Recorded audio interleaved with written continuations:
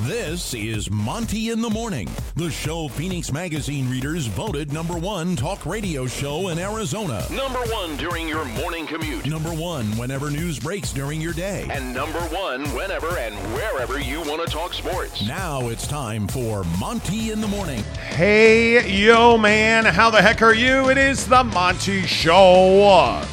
Live in the Maverick Center studios of the Monty Show. Good to see you on a Monday. We're back. It feels like a year since we did our last show. And major changes have begun at BYU. We'll tell you what to expect there. Can the Utah Utes actually beat USC twice? And I guess what would it be, a 6-week period? Should Deion Sanders be the head coach at Colorado? And what about there in the other guys' Utah Jazz team? They've lost 7 of 9, and all of a sudden everybody's like, oh, well, they're tanking. Are the Utah Jazz meeting your expectations? Furthermore, are the Utah Jazz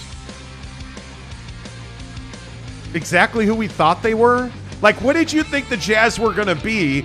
And have they disappointed you now that, in fact, they have lost 7 of 9? That, I think, is one of the most fascinating questions of the morning. Yes. Like, who are the Utah Jazz, and are they who you thought they were? Are you Dennis Greening the Utah Jazz this morning?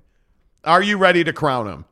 Yeah, I'm not ready. I'm not ready to say that yet. I think we knew they were going to lose 7 of 9. We knew that this stretch was coming for them. So I'm not going to sit here and be, super surprised. Like, I think, every team goes through it. And like, frankly, again, the beauty of YouTube is you can go back. We've said it. Did not think they were going to lose. Yeah, 7 we did. of 9. We said that.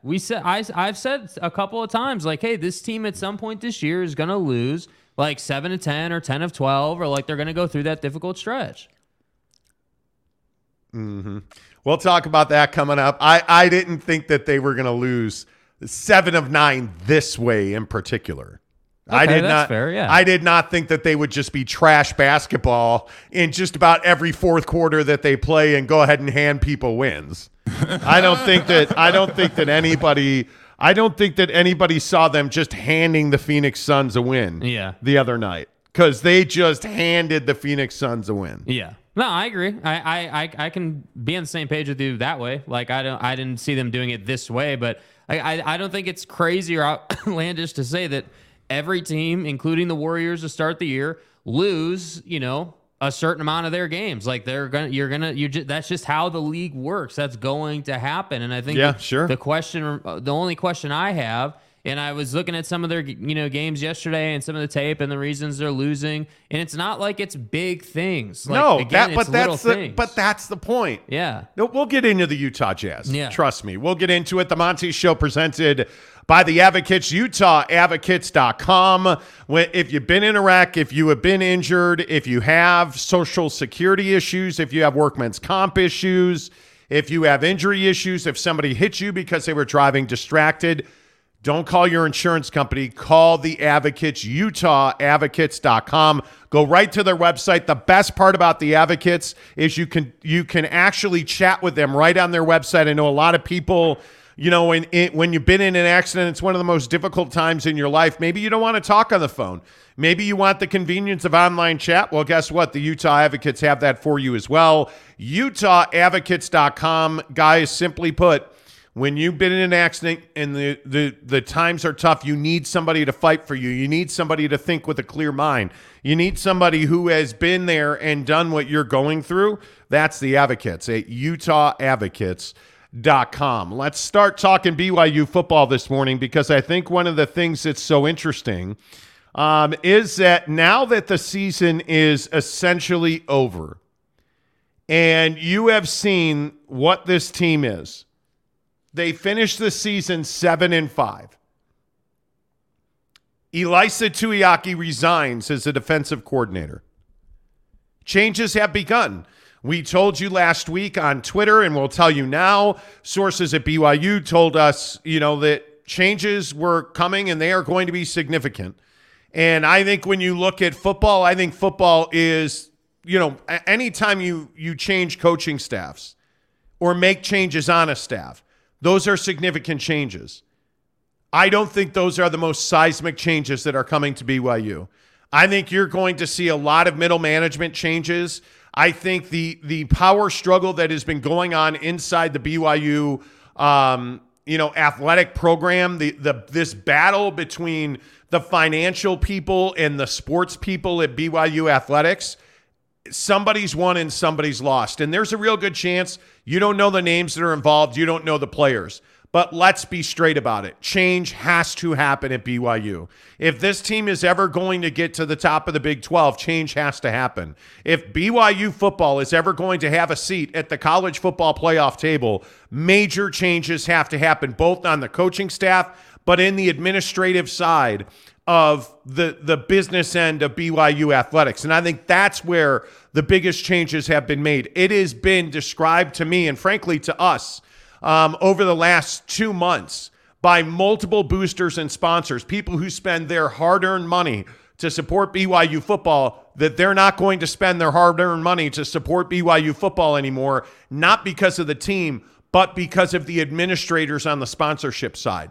Something has to give. And Jake, I think the resignation of Elisa Tuiaki is just the beginning. Yeah, 100%. And I think the resignation of Tuiaki is just the poster child for what's to come. I think that in college football, it's a very complicated sport. When you look at, the name Tom Homo, but you don't know all the people below Tom who do all this different stuff that inevitably impacts the program. And that to me is sort of the wild card, the X factor in great programs, really successful programs, in programs that tend to be average or tend to not get to where they want to go. And I think it's, timing, in my opinion, is really unfortunate for this because you are heading into the Big 12. Like, it would have been great if you didn't have any of these issues and you were a 10-win team this year and everything was perfect. But unfortunately, that's not where you're at right now. And so I think waiting to make these changes is also a foolish thing to do. Like, you're heading into the Big 12. You need to make changes. You need to be aggressive about those changes.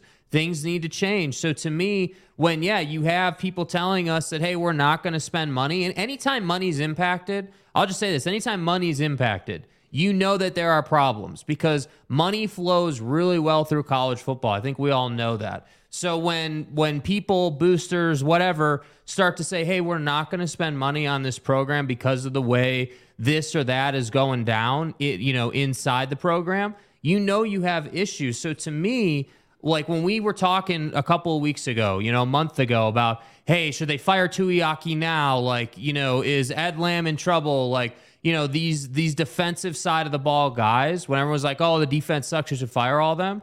It's a bigger conversation. And that to me, I'm not going to say it feels daunting, but I think it's just time to sort of get to it, because you want to head into the Big 12 and you want to fast track success in the Big 12 as quickly as possible. Because again, I don't think it's an option to not be good in the Big 12 for like 5 years. Like, you probably have like 2 seasons where you could be average, but then you kind of got to get on with it. So this is where that process starts, in my opinion. Yeah, and I think I'm not going to say you're overdue here, but I think there's a couple of things that are very clear. And one of those is that there is major dysfunction in the support system at BYU. I think the conversations that we've had on this show previously and the conversations we have touched on don't even begin to describe the dysfunction at BYU.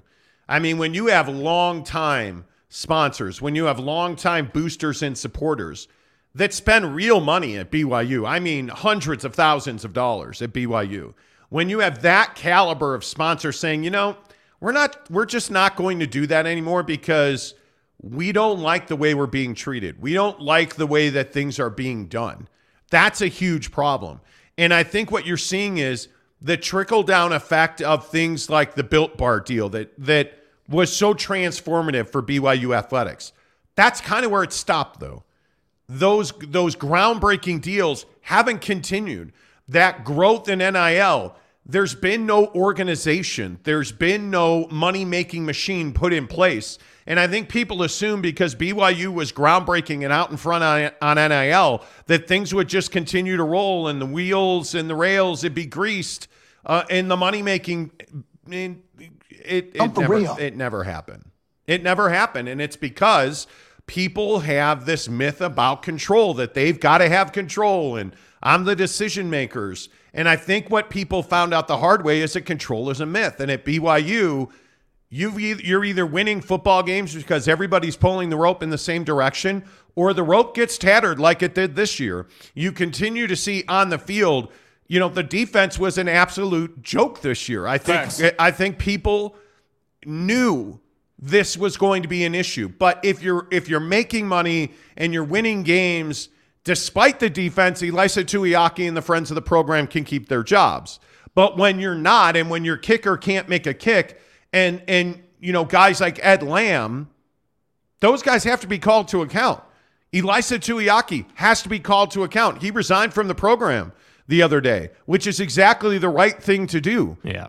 But that's just the beginning. I think what you're going to see in the football department is, I think Jan Jorgensen's probably going to have a role change. I think he's probably going to get more responsibility. Kalani Sitake does not like being dictated to when it comes to hiring on the coaching staff.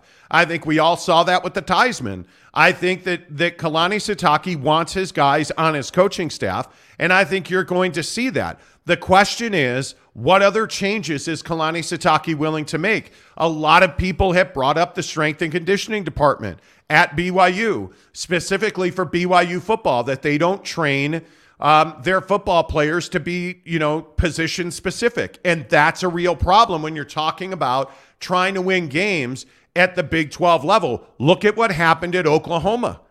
Lincoln Riley leaves there. Venables steps in, and everybody thought this was going to be easy.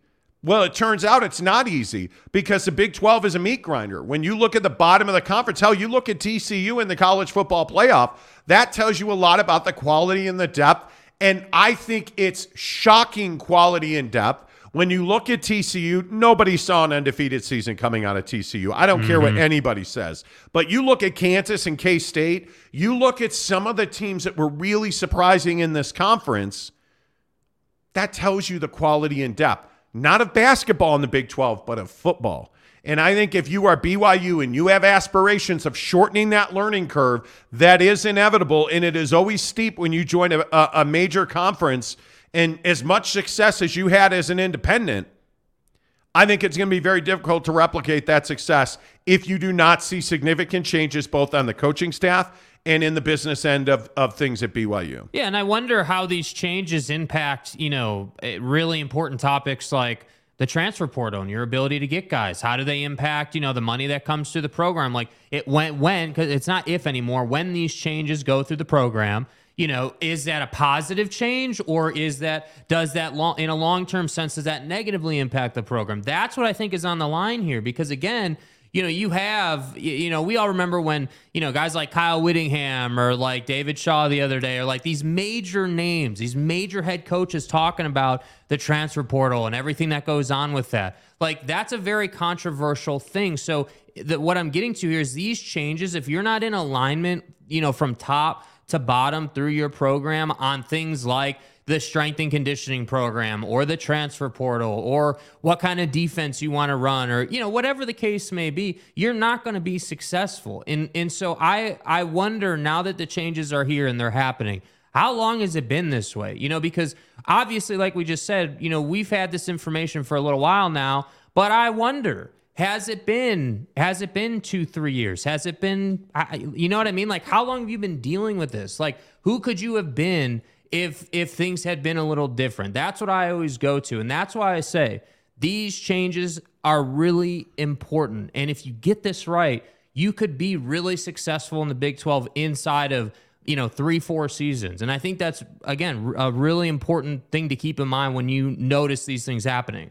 Yeah, I think you have to look up and down this coaching roster. It's guys like Preston Hadley. It's guys like, and, honestly, Elisa Tuiaki had such a big, what's the right way to say it? He had such a big influence over the other coaches on the staff. The question is, who's the next defensive coordinator? Because if you're going outside of the ecosystem at BYU to find a defensive coordinator, is a guy like a Preston Hadley going to keep his job? You know, as a guy who works with defensive ends, I mean, that's a really important role. The pass rush is a massive problem at BYU. How much of that is on Preston Hadley? How much of that is on Elisa Tuiaki? How much of that is on your inability to keep that defensive line healthy? How much of that is on the group as a collective? How much of that is on Kalani Sitake, who I think we all know is a defensive guy? So if you look up and down the roster and you look at guys like Kevin Clune, were the linebackers really a problem? Well, I would tell you the linebackers weren't really a problem this year at BYU outside of the fact you couldn't keep them healthy and on the field. Yeah. That was a problem with the linebackers, and that's not on a Kevin Clune. That's more on your strength and conditioning guys. And so if you look at Nu'utafisi, who is the head of strength and conditioning, now you got to start asking yourself, are we doing this the right way? And the frustrating part about this conversation about strength and conditioning, it goes all the way back to Bronco Mendenhall, like deep into his tenure, the major changes. And then they hire a strength and conditioning coach, and we're all, just marveling at how different things are. And they're describing the basics of strength and conditioning that were never happening at BYU, that are not happening now, depending on who you believe and what you listen to. Hey, are you getting defensive backs and defensive linemen and offensive linemen strength training together? Well, that's a problem, right? But it's just this vicious cycle. And I wonder how much of this now waits on the bowl game. And I wonder how much of this now waits on the season to really have some finality to it. Because 7-5 is not a good season by anybody's measure. It just isn't. If you don't win 10 games at BYU, you didn't have a good season. And that's exactly where the bar should be. If you're the Utah Utes, if you're not playing for a Pac-12 championship, you didn't have a good season. They had arguably one of their most difficult and on paper, one of their worst seasons in recent memory, Utah. Nobody felt good about where this team was at. But they're playing for a Pac-12 championship and a spot back in the Rose Bowl. And so you can argue that Utah had a good season. There's no way to argue that BYU had a good season. Yeah, and I have to imagine these, when you ask the question of, are all these changes, is this is there essentially like an avalanche of change just waiting for the bowl game to be completed, in I have to think on some level, yeah, there is. These conversations are happening. You're telling me that Kalani Sitake's not going up and down his coaching chart right now saying, okay, hey, just like you did, hey, this guy did a good job with what he controls, but he was held down by the fact that his guys were all hurt. So let's look here or there.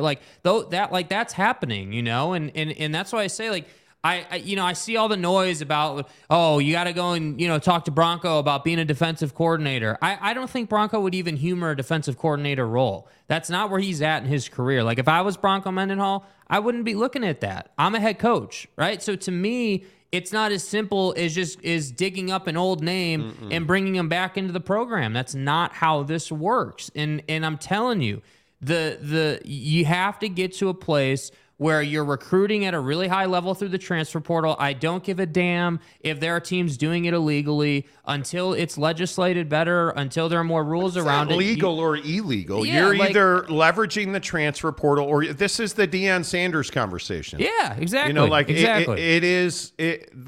BYU, for better or for worse, is not everybody's cup of tea. It just is what it is.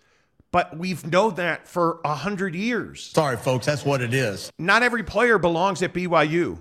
BYU is not for every player. That doesn't mean you don't call them and say, hey, Deion Sanders, your son's a really great quarterback. We'd love to have him come visit BYU. Is Deion Sanders' son, was he ever going anywhere but Jackson State? He wasn't. Should you have called anyways? You should have. Right? You don't, it's what Bronco always said. We don't use the honor code, for instance. We don't use the honor code as an excuse. We use it as a tool in our recruiting bag. That's exactly what it is. When you make these excuses about things like the honor code, or we make these excuses about lifestyle, and it is what it is. You know what you're getting into at BYU. And again, not to play the two off of each other, the student experience at Utah and the student experience at BYU are two completely different deals. Facts. They're just two completely different deals. If a kid wants to go drink beer, have sex, and play football, you're probably not going to BYU. Yeah. Now, are there some who drink beer, have sex, and play football at BYU? There are. Absolutely there are. But that is not the prototypical kid who's looking for that college experience. The prototypical kid who it comes to BYU is not Jamal Williams. That's not who the prototypical football player is at BYU. They are more Harris LaChance. They are more Isaac Rex. They are more Jaron Hall. They are more, LDS-based football players who have always had an eye towards BYU. The kid you have to win, frankly, is the Zach Wilsons of the world. You cannot allow them to go to Boise. They come to BYU, they compete for Heisman's, and they get drafted number 2 in the NFL draft. Yeah. Those are the wins you have to have. And Kalani has shown you the ability to do that. But it certainly does not help when your branding department and your ad sales department and your corporate sponsorship department can't get on the same page with the athletic department. That certainly does not help. And the issues that you see with guys like Jamal Williams, with guys like Harvey Unga, and now you see the redemptive story of Harvey Unga, like those guys are critically important to the pipeline. But ask a lot of BYU alums. There's a lot of alums right now who don't feel welcome in Provo. They don't feel welcome there. Again, I point to John Madsen at Utah.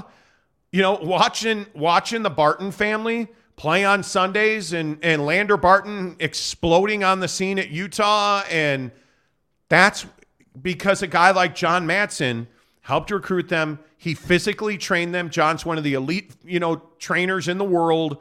He trains them physically. They wind up kicking ass at Utah. Like, you have that pipeline. The closest to that is probably John Beck, right? Who I think ran the alumni flag out this weekend, if I could be wrong. But I think it was this weekend he ran the alumni flag. You look at guys like John Beck, they're working with Jaron Hall in the offseason because now John is one of the most influential quarterback coaches in the country. So you look at a guy like John Beck, but is that enough? It's probably not enough. You've got to make wholesale changes to the system that is in place at BYU because it is dysfunctional, because you're pushing out the guys who build community. You're pushing out the people that pipeline guys like Harris LaChance is a great example. Yeah. He always wanted to play at BYU, but too often that guy's not going to BYU anymore, right? And it's no longer, hey, we don't have any more linebacker scholarships, right? That's no longer the argument. You've got to fix the system that has been in place probably back to before Bronco, but certainly during Bronco's time and now during Kalani's time, that is just dysfunctional enough where you're starting to lose kids in recruiting that you really shouldn't lose. Yeah. You're losing sponsorship and corporate dollars that you really shouldn't lose. You're losing that support base in the community, in the Salems of the world, in the Orams of the world, in the Lehis of the world, in the footholds, the trenches, the absolute hotbed of BYU football is now very vulnerable. Yeah. And it's because we've lost the relationship-based football program that was BYU, that made BYU so strong, that meant that BYU could actually go to East High School, if you understand the landscape here in Utah, could go to East High School and recruit. That relationship-based football community that formed the Poly Pipeline, that is not such a secret anymore, that put great kids on the field at BYU and Utah. But now they're going other places. They're going to USC. They're going to UCLA. They're going to Oregon. And how did the Nakuas ever not play at BYU? Yeah. How does that happen? When you have great schools, when you have Harriman High School or you have Timpanogos and you have all these great football programs. Yeah, you're like standing in your own way, essentially. The Corner Canyons of the world. And they're not pipelined to BYU. That's a problem. That is a problem. And I don't know how you fix that. I guess that's the biggest thing. 6:25, Monty in the morning, talking BYU football. Thanks to our friends at Barbecue Pit Stop. You guys were amazing over the weekend, by the way. Before I get to all your comments, I see you guys there. Everybody that was, sending us pictures of your turkey on the smoker, all the pictures of the asado seasoning on Twitter, like on Instagram, like just really good to see community-based support. I joke, but I don't joke about the guys at Barbecue Pit Stop. They're phenomenal. Anytime we're talking football on this show, it's thanks to our friends at Barbecue Pit Stop. 5 Utah locations, from Logan and Layton, Murray, obviously Steve and the guys, Clinton and the guys at Lehigh, in St. George, like just a really good group of entrepreneurs that got together to create the biggest, baddest barbecue smoking community in the country. And that's exactly what it is. You got to get on board at bbqpitstop.com. Whether it is the world famous now asado seasoning that I feel like we are single-handedly responsible for. Yeah. Whether it is your turkeys, your ribs, your briskets, your wings, certainly, your Papa Murphy's pizza on the smoker. I'm telling you, if you're not using a pellet smoker, you're not a man. You're not alive. You're not. I don't believe, and I could be wrong, and medical tests will be required. I don't believe if you're still using charcoal briquettes or propane, I just don't believe that you have any testosterone in your body. Where are we at in society today? I could be wrong. There are tests to verify it. But if you're not using a pellet smoker, a Traeger, a Yoder, a Big Green Egg, you're doing it wrong, man. I'm telling you, you're doing it wrong. Get to Barbecue Pit Stop. Get online. No matter where you listen to this show, you can find their website at bbqpitstop.com. Jeremy Severe says, it's so interesting that BYU has an elite business school and yet forgot business 101 in the football program. It's all about relationships. It's shocking, Jeremy. So true, yeah. Because it is so easy to get off track. And, it's so funny. I was talking to a bunch of radio people Friday and Saturday.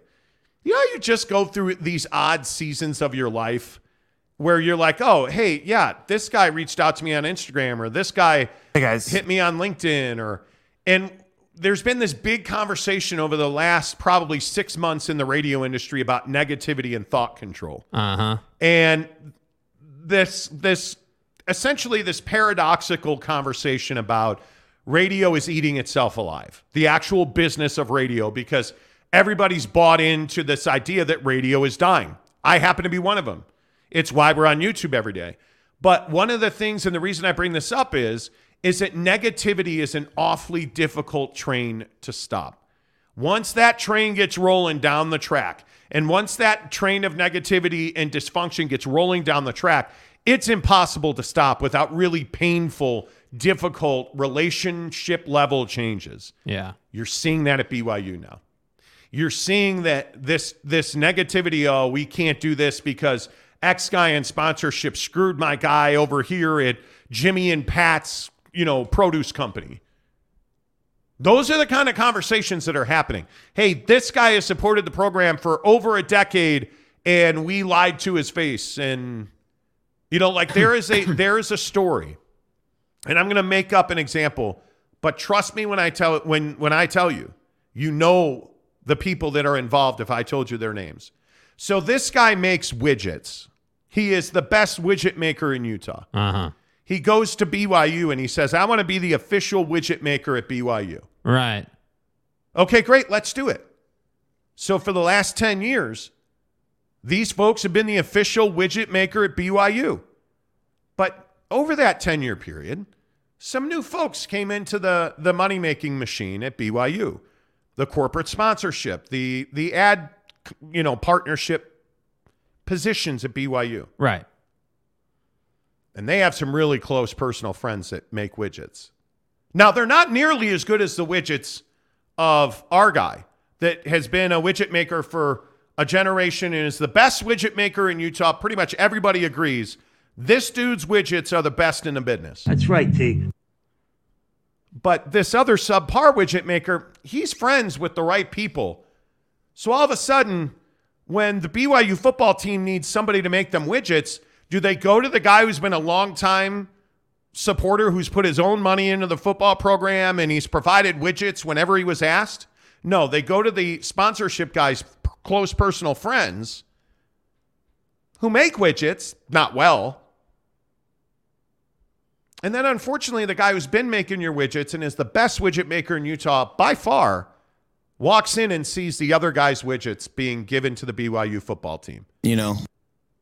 And so the longtime widget maker said, I'm not going to spend my money with BYU anymore. I'm going to take my widgets and I'm going to give them to Utah, and I'm going to give them to UVU, and I'm going to give them to Weber, and I'm going to give them to the Utah Jazz. But I'm not going to, so freely and so readily give them to BYU anymore. Yeah.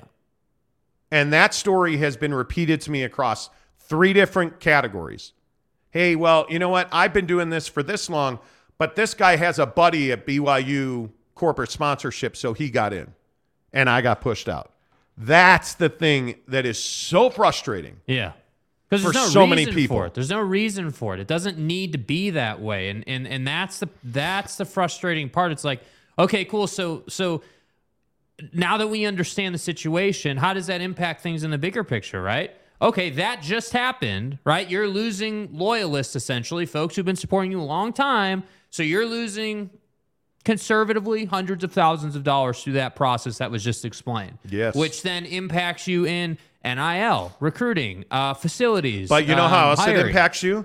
The guy who's been the longtime widget maker is super connected in the community. Yeah, that's so true maybe, too. So maybe somebody at Timpanogos goes to him and says, hey, man, you're the official widget maker at BYU. I need to get a widget. And the guy says, well, no, I'm not anymore. They screwed me and blah, blah, blah. But I make widgets for Utah. Have you been talking to the guys at Utah? Uh-oh.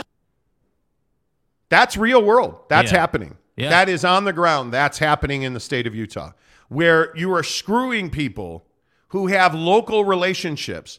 And I know one specific football player who was going to BYU and is now going to Oregon because of a situation exactly like this, where he went to a widget maker and the widget maker told him how it is at BYU, and now he wound up at Oregon. I'm just telling you, man. Yep. It's happening on a regular basis. Let's see. Saunders Clark says, you're describing the Mormon church. Dig into who makes sacrament cups, etc. Well, yeah, you don't even want to do that. Now we know why the quality of cougar tails have gone down. Come on now. San Diego State Aztec, good morning to you, sir. I have a nephew who received early offers at wide receiver from BYU, Army, Cal, Washington, and a host of other P5 schools. He did not commit to BYU. Great kid, but it would not have been a good fit. And I think that's one of the most important conversations in a high school football player's life. Yeah. Is, hey, you know what? Maybe you're not a good fit at this school. But over here, like that, there's nothing wrong with that. Boyd Lake, good morning to you. Kalani needs to hire someone who would be good enough to replace him as a head coach. That should be the mentality. Who? I don't know. Kalani should open up assistant head coaching job to give someone to get someone good for DC. Well, Ed Lamb has to, in my opinion, has to be one of the changes made. I think, and look, I respect Ed Lamb. I know Ed Lamb has been the assistant head coach, safeties and special teams. I know that Ed Lamb and obviously Kalani have a really good relationship. And he's one of the 2016 hires. I totally understand that. But come on now. Can we really just dismiss away the dysfunction on the special teams? But that's an interesting point, though, what you said there. Hey, Kalani and this guy, right, Ed Lamb or whoever, right, Tuiaki, whoever you want to point to, they have a great relationship. That shouldn't be the reason you are hired or fired, right? Like, the reason you're hired or fired should be performance-based. And there's this old, this old concept, I guess, about like, like if you want to win, sometimes that means you can't be nice. And obviously the easiest example is, Kobe being regarded as some terrible teammate, or like, there's a ton of examples in the sporting world, but you know what I mean? Like, sometimes it shouldn't be about like whether you guys enjoy having dinner together after some game or something. Sometimes it needs to be about the level of protection being provided, or how often we're getting to the quarterback, or, whatever example you want to use. And that's been really one of my only issues with Kalani as head coach of this team. I have felt like, hey, we're a little bit too caring about Kalani's personal relationships, or being nice to Idaho State 2 years ago, or whatever. Like, this team, like, I feel like this program needs a little more edginess to it. Like, that's my opinion. I could be a little wrong on that, but I think a little bit of an edge would help this team a lot. I think the biggest question is, do you want to be respected or do you want to be feared? And can you do both? And I would tell you, you can do both. And I don't think Kalani wants to be feared. I love Kalani Sitake. Do not get me wrong. I am not saying that Kalani is the problem. But I think Kalani is a guy who likes to do what he's always done. And you know what I'm going to say. Doing what you've always done is going to get you what you've always gotten. And listen, as an independent, BYU has been a remarkable success. A remarkable success. Yeah. With the win over Stanford, BYU has now defeated every single Pac-12 program. I mean, it's a remarkable feat, right? And as an independent, BYU is 98-56. And a lot of that is for Kalani Sitake. And you have to give him his due respect. Yep. But Kalani's a nice guy. And nice guys don't always finish first. And rarely do they ever finish first. And rarely are they ever feared. If you are USC today, I think you both respect and you fear that Utah can beat you. You do. You just do. Yeah. And if you are any other team that's going to run into, if you were Oregon, did you have respect or fear either or neither for BYU? Neither. If you're Oregon, you were like, oh yeah, they're coming to our field. Like, yeah, we're there. Because remember the context. Like, don't forget. Everyone was saying, oh, BYU's going to beat Oregon, including myself. I felt like BYU had a great shot to win that game, and then Oregon goes out and steamrolls BYU, and that was kind of the beginning of the end of the season, if we all remember that. So, no, I don't think that they feared or respected BYU, clearly. No, but I think Giggity makes a really good point. Good morning, Giggity. If this season wasn't such a disappointment, would any of this be addressed right now? No, friends of the program, it'd still be coaching the defense. Yep. I mean, that is the hard, harsh reality of this situation. And it's going to be a real test of who Kalani is as a football coach. Does he have the cojones to go and whack a guy like Ed Lamb? Because that's a big change. And if I'm Kalani Sitake, I'm going into the Big 12. I know we need significant change. We're not making the money we should be making. We're probably not recruiting at the level we should be recruiting at. We're not developing players at the level we should be developing players at. We need to make significant changes. That's it, Skippy. Will he do that? Will he change guys who have been in place since 2016? Pack your shit. Let's go. Will he do that? I don't think he'll do that. I don't. And again, I think it's one of those things where Kalani wants to be liked sometimes. I think it's one of those things where Kalani wants to be known.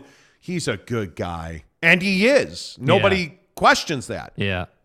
But I also want a badass. I want the guy that we all thought Kalani was when he got hired. I want the guy that's a savage on defense.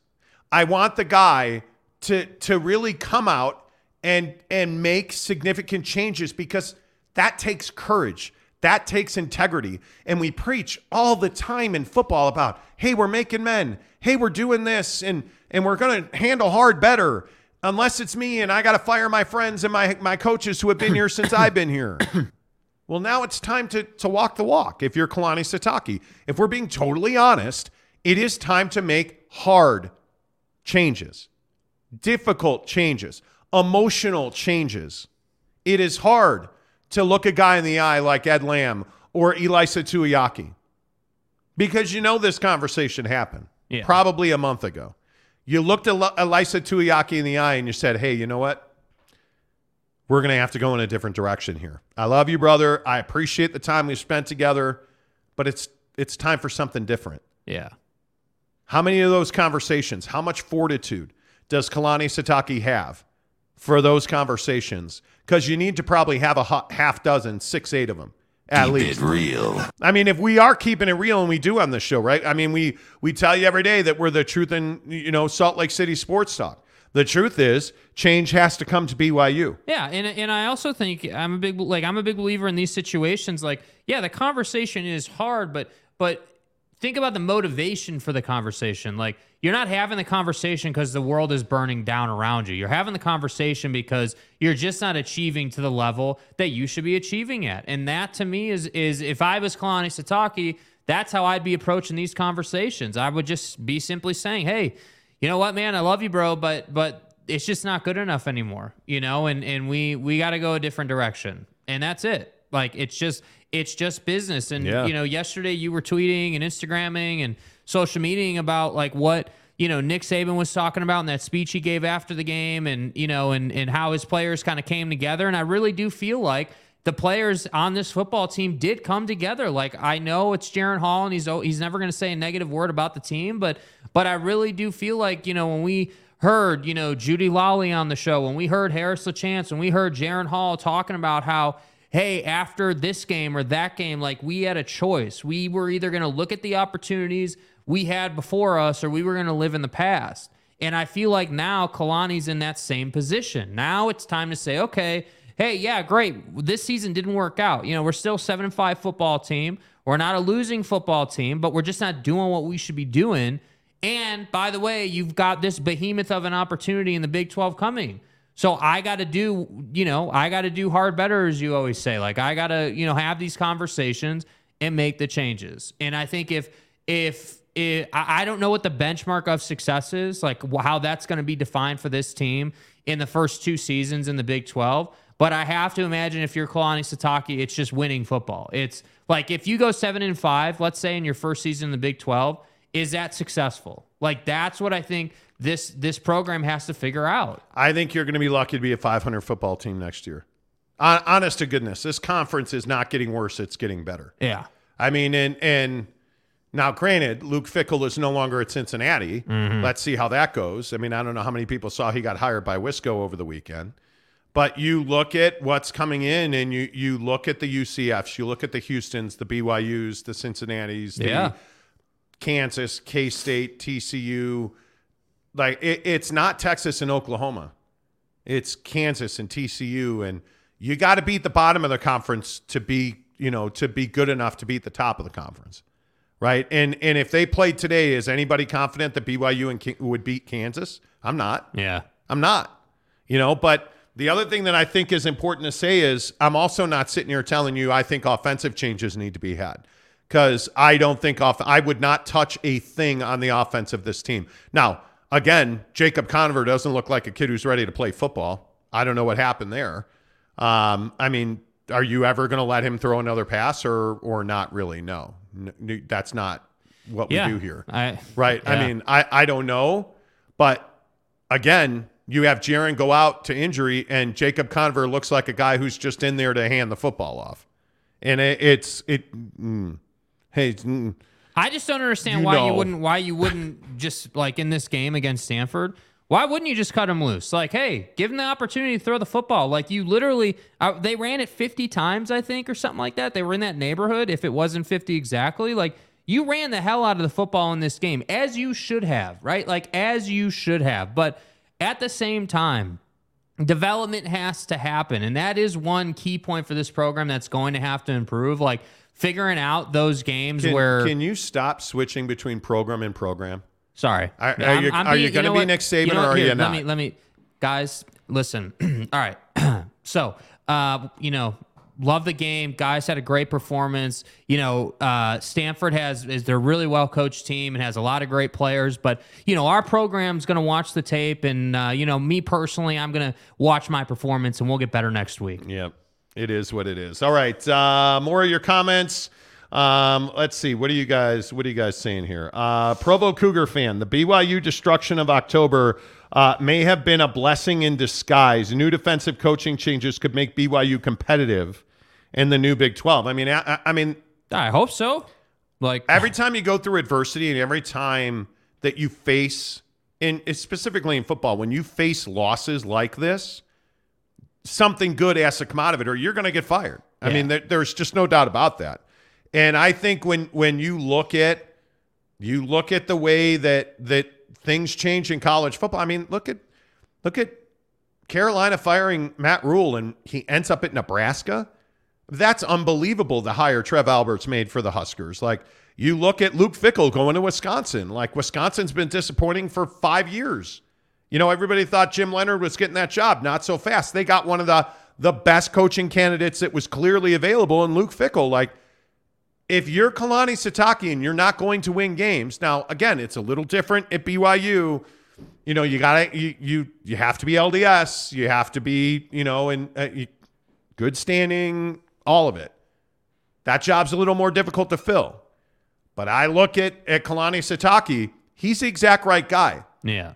Well, let's find out if he's the exact right guy. Because if he's not willing to make significant changes to his coaching staff, maybe he's not the exact right guy that we thought he was.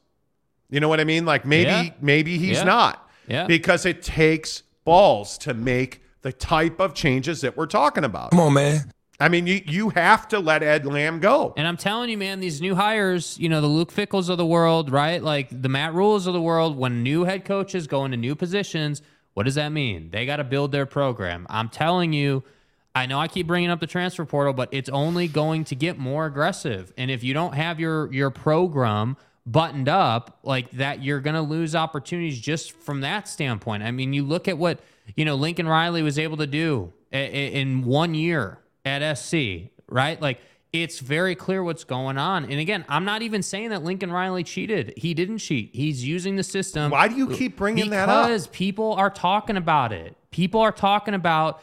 We've heard multiple references. We had the Saban and Jimbo blow up earlier in the year. David Shaw talked about it. I don't think anybody is accused Lincoln Riley of cheating. No, not Lincoln Riley he's specifically. Just kicking your ass. Not Lincoln Riley specifically. We always get the reference of, hey, there are people who are illegally leveraging the transfer portal. Yeah, we hear that all the time. I think it's so easy. And the reason this bothers me so much is we can't just accept that Lincoln Riley's a better football coach than you are.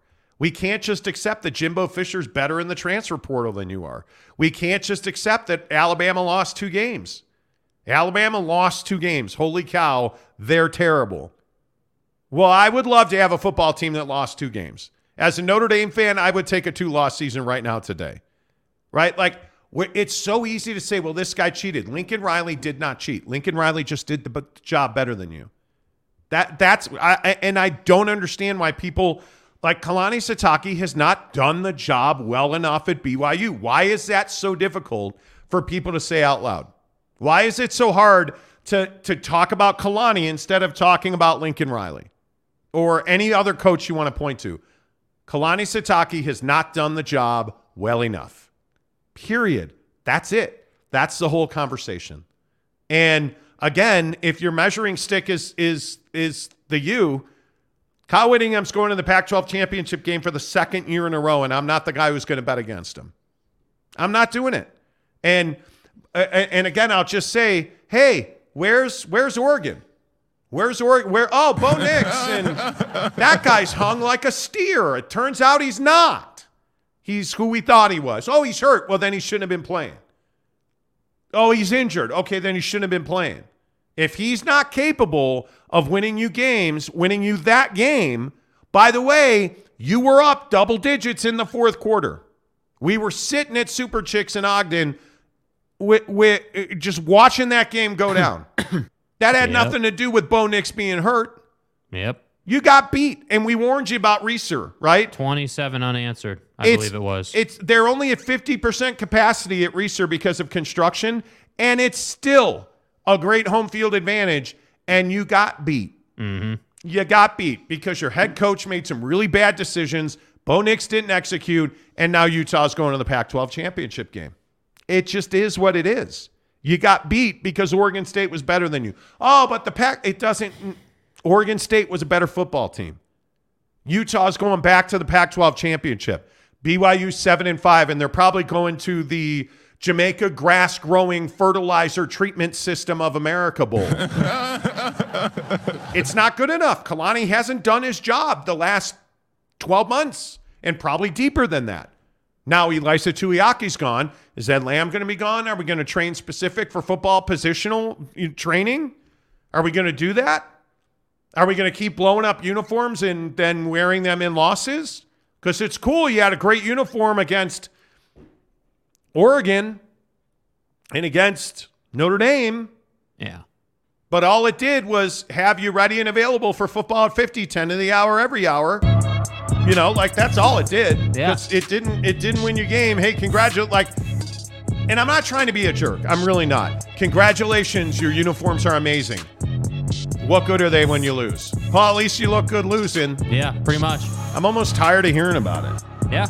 Yeah, look, I get it, man. I get it. I'm with Not you. Lincoln Riley's fault. He's a better football coach than you. Nobody's saying that it's Lincoln Riley's fault. The point I was making is that the transfer portal will make or break your program.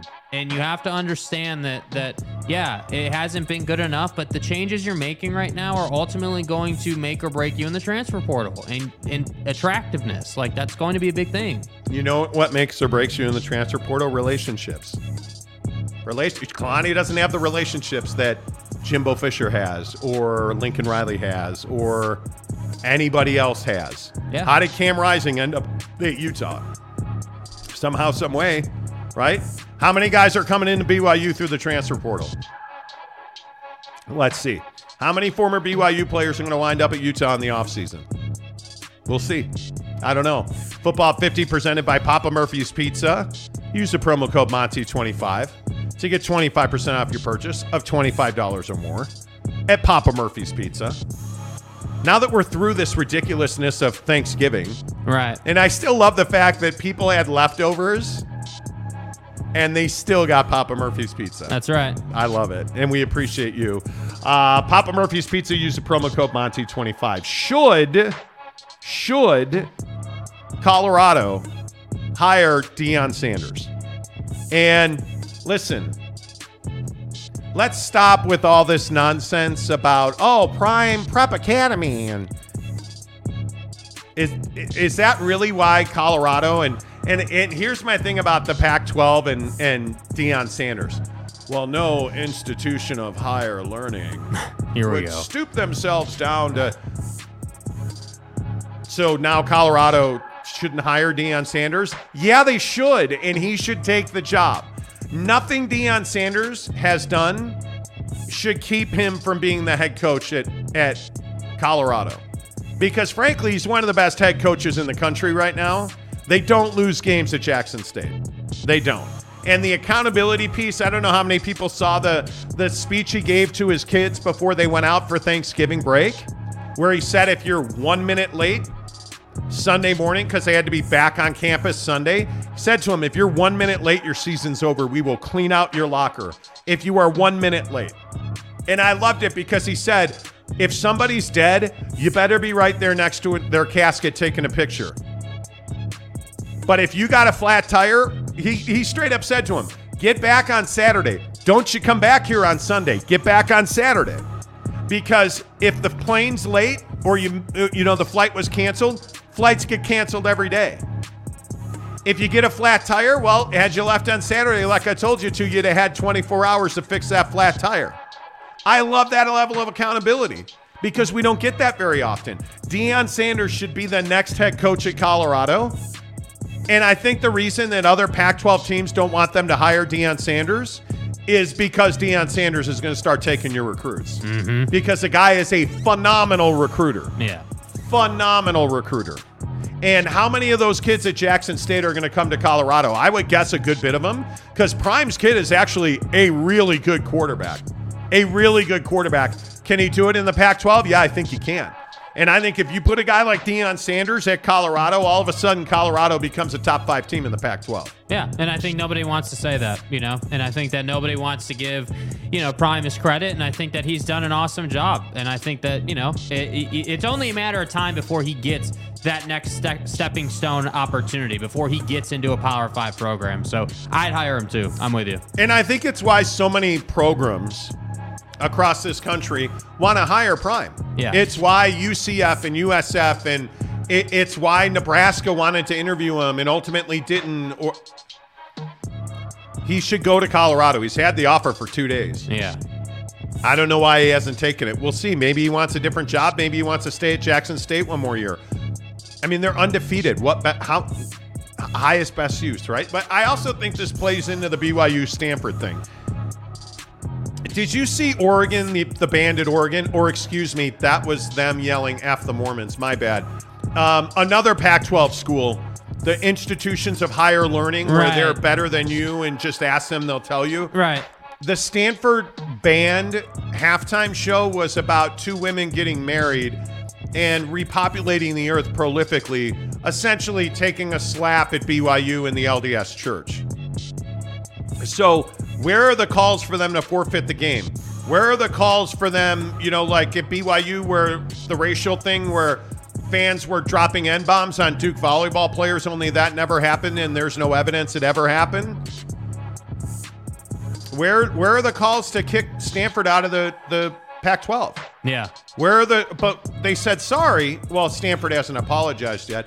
But where are the calls to kick Oregon out of the Pac-12 because their fans chanted F the Mormons? Oh, that's right. They never came because it's BYU and BYU can be your kick play. BYU can, they can be your whipping boy. Yep. And nobody's going to say anything because it's the Mormons and F the Mormons. And they're just those weirdos in their magic underpants not drinking caffeine. Yeah, and they're all 25 playing 10-year-olds. All I'm telling you is the Pac-12. The Pac-12 is this league who likes to tell you how great they are, and then they're not so great. Oregon's that team who likes to tell you how great they are, and then they choke away a chance to win the Pac-12 championship. Yeah, Oregon's a team that plays really good in the regular season and then has no ability to win a game of consequence. Oregon's that team that just talks a great game. How about that? Where are the Oregon fans this morning? Where are all the fans who are like, hey, we're the best? Remember all those fans on last Wednesday's show who were like, oh my God, we're coming for that ass. And well, I'm sure you did, right? I mean, you showed up in Corvallis. I mean, you didn't play football.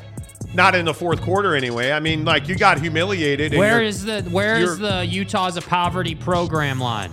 But, I mean, wait. The question is, I mean, nobody would ever leave the Oregon program except your offensive coordinator. And now the quarterback, who's one of the top quarterbacks in the country, is espousing about how much he misses his recruiting partner, the offensive took the job at Arizona. He left Uncle Phil Knight to go to the dumpster fire at Arizona State. Oh. Are you? But it's Oregon. He would never leave Oregon. There's just too many militias up there. Do you understand the statement it sends? Don't tread that on us. You left Oregon to go to ASU? Saying ASU's a dumpster fire is putting it nicely. Like, that is a program that is in a bad way right now. So Oregon is very much a two-faced program in my opinion. This thing at Stanford, it's not even Oregon. The Pac-12 is, in my opinion, a disaster. They're a rudderless ship, no leadership. So who's going to actually, is Stanford even going to issue the meaningless, empty apology? No. Do we get the Oregon, oh, hey, we're sorry about that. Just, we're just joshing around. Yeah, it's just a joke. But we're going to the Pac-12 championship game, and Bo Nix is a stud. Are they even going to issue the Oregon meaningless apology? I don't think they are. No. They're Say not. nothing. It'll blow over. Because, by the way, as Greg Hawkins pointed out, and I can tell you as a Notre Dame fan, they don't care. They mock the Catholics. There's no repercussion. Oh, we're so woke. We're so woke. We're going to mock the Mormons. Good Lord. I hate Stanford. Yeah. Let's see. Cam Harrison says, and Stanford has a few LDS players. Their quarterback, Tanner McKee is LDS. Yeah. Tanner McKee is LDS. Starting quarterback at Stanford, one of the top 5 quarterbacks in the NFL draft. And you still thought that was funny. Yeah. I don't get that. Pied Piper says, Oregon fan here, don't worry, Duck. Okay. That's fine. I mean, you know. Provo Cougar fan says, Oregon and Stanford diss on BYU is Boy Scout stuff compared to the likes or dislikes from, say, Wyoming fans. Okay. Well, I mean, listen. No, I'm not. No. Screw Stanford. And why do I hate Oregon? Outside of the fact that an hour from now, DJ Khaled's releasing his Air Jordan 5 that I'm going to buy on the sneaker. Well, I won't because I'm not going to win the draw. But the point is, outside of Uncle Phil Knight, screw Oregon. Screw Oregon. Like, hey, Dennis Dixon's really good. He's not, actually. He's not. Yeah. Washington's better. And they proved it on the field. Washington. Anyway, I'll stop. Jeremy says, I was at the Stanford game. It was so cringe. The whole program is a joke. No fans, players don't care. But I've told people this, and I've been saying this for how long? Nobody goes to Stanford games. No. It is a tiny, tiny, tiny university. And they might get 10 to 17,000. I don't know what the attendance was. I'm probably looking like an idiot. Oh, 69,000. Right. You can't tell me. I would bet my left arm they had no more than 20,000 fans there, if that. And how many of them were Jeremy Bolton's friends? Yeah. How many of because Jeremy left a ticket for Alex Caruso. Right. And you know that they ate, Papa Murphy's pizza together. Papa Murphy's presents How to Change the Way You Pizza. Step 1, carefully knead dough. Step 2, artfully spread sauce. Step 3, add fresh mozzarella and assemble toppings. Step 4, realize we already did all that for you, so all you have to do is bake it. For a limited time only, get the Hog Heaven Pizza with Canadian bacon, ground sausage, and crispy bacon. Papa Murphy's, change the way you pizza. Jeremy Bolton says he had a ticket for Alex, but as always, he no-show. That's not funny. That's not even humorous. Jeremy, let's go to the game tonight. Jake doesn't want to go to the Bulls game. My wife is sick, doesn't want to go to the Bulls game. You want to go to the game tonight? No, I don't. You had your chance to go to the Bulls game. You said no. I got to get my sleep. Gotta get my sleep. Here we go. Well, hey, you get your sleep. I'll go to the Bulls game. Anybody want to go to the Bulls game tonight and watch? Alex, you're not invited. Anybody want to go to the Bulls game and watch Alex Caruso dominate? I would go. I'm happy. Go. I'm ready. Oh, now you're ready. Yeah. Now go home and write down all the different ways that Lincoln Riley cheated at USC. My point is, I'm going to the Bulls game tonight. How, as a Notre Dame fan, are you defending the old Lincoln Riley? I'm not defending Lincoln Riley. I swear to God, You just woke up today in a mood, and I did you're not. Such a jerk. No. And I'm not defending Lincoln Riley. The thing that bothers me so much about the Jimbo Fisher, Lincoln Riley stuff is they just did a better job than you, and you can't handle that, so they must have cheated. Right? Uh-huh. And the other thing is, Nick Saban said he cheated. No, Nick Saban did not say he cheated. This is Coach Saban. Nick Saban said, that's not how we build our program. Mm-hmm. That's what Nick Saban said. Right. Nick Saban never accused them of cheating. Mm-hmm. That's not what Nick Saban was saying. I don't know what you're talking about, all right? Yeah, that's not what the conversation was about. Lincoln Riley's just better than you. It's ridiculous. Why can't you get that? The funny thing about Jimbo Fisher is, number one, you're not buying Dickhead out because he's got like a $50 trillion buyout. He's not good as a football coach. Jimbo, I don't know what you're talking about. The problem is, Lincoln Riley, as much as I hate USC, I respect Lincoln Riley because Lincoln Riley's actually a really good football coach. A really good football coach. Mediocre defensive guy. Amazing offensive guy. Caleb Williams should win the Heisman Trophy, as I properly predicted back in July when we told you that. Anyway, the point is, I'll go to the game by myself. I don't, But no one's going to disrespect me. And as usual, Tanner, who last night, so we told you a week ago or whenever it was, hey, major changes are coming to BYU. Right. So Kalani's best friend resigns as defensive coordinator. Right, yeah. And I said, well, as we told you a week ago, major changes have started at BYU. And Tanner's like, yeah, Monty, anybody could have seen this coming. Then why didn't anybody else say it? Why didn't anybody else say it, Tanner? Why didn't anybody else say it? Come on. Jamoke. By the way, I hope you guys have enjoyed the last of BYU TV or whatever it is. Yeah, tier 3s. Yeah. Done. Tanner says, once again, narratives are more important than facts in college football. That's why people are trying to discredit Lincoln Riley. That I agree with. Listen. That I I want to agree be really clear on this, man. The narrative is not, the whole initiative is not to discredit Lincoln Riley. My point with that was, hey, wait, hang on. Wait, I got to single you up here. Jimbo, Go ahead. You've got Nick Saban, Smear you've got Lincoln. David Shaw, like you've got a bunch of people talking about how they don't like the way the transfer portal is handled. And my point was, hey, if you're Kalani Sitake, you need to make these changes so you can be in a better position to leverage the transfer portal. Because whether anyone likes it or not, it's a big deal right now. It just is. Like, you have to be able to use it. Like, we talked all about how Kyle Whittingham is not doing a good enough job. And then Whit wants to come out and blame Utah for not giving him more money, essentially. Right? He came out and said, I need more resources. So I'm not sitting here saying that Lincoln Riley's a cheater or that he's some horrible person. I could give a damn about Lincoln Riley. He needs to go out and win this game before it means anything. Who hurt you, Jay? Like, come on, man. Who hurt you? Like, I love that we turned it into, oh, you hate Lincoln Riley. No. But you said... I didn't say that Lincoln Riley was cheating. That's not what I said, dude. I just didn't. I didn't say that. I didn't say that at all. I didn't sleep for the past 2 nights because of this. I was that upset. I'm going to need an attorney. That's why I'm going to go to the Utah Advocates, UtahAdvocates.com. Hey. They don't do criminal defense or murder. UtahAdvocates.com. If you've been in a car accident, if somebody hit you over the weekend, I know that there was a ton of traffic. I felt like I should have just I should have buy a place in Park City in the winter. Mm-hmm. But if you have been in an accident, you got to get an attorney. Your insurance company is not working for you. And I think this is a really important thing for people to understand is this week a ton of snow is coming in.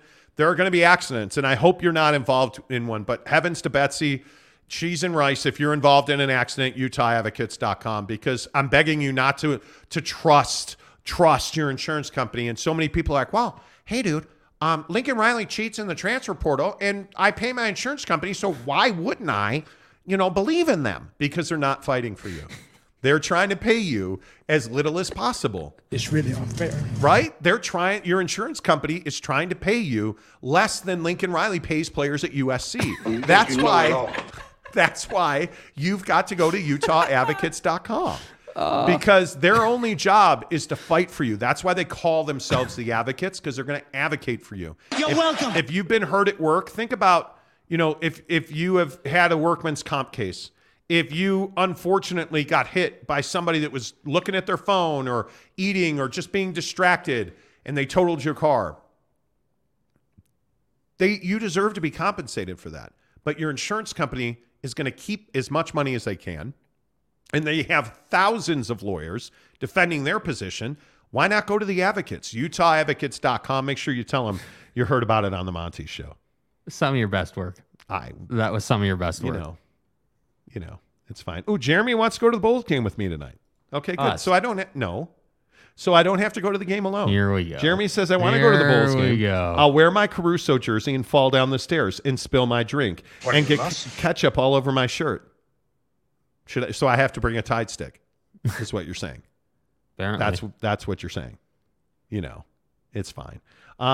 Jeremy, I just go back to this comment right here. I had a ticket for Alex Caruso, and as always, he no-showed. Whatever. I'm telling you. It is what it is. Yeah. It's fine. Where do you want to go here? I mean, obviously the Jazz are a big talking point. Mm-hmm. Jazz and Bulls tonight at the Viv. I'll be there by myself. Right. Jazz are a 2-point favorite. 234 is the number on that game. Uh-huh. Unfortunately, the Jazz are 12-10, and they've lost 7 of 9.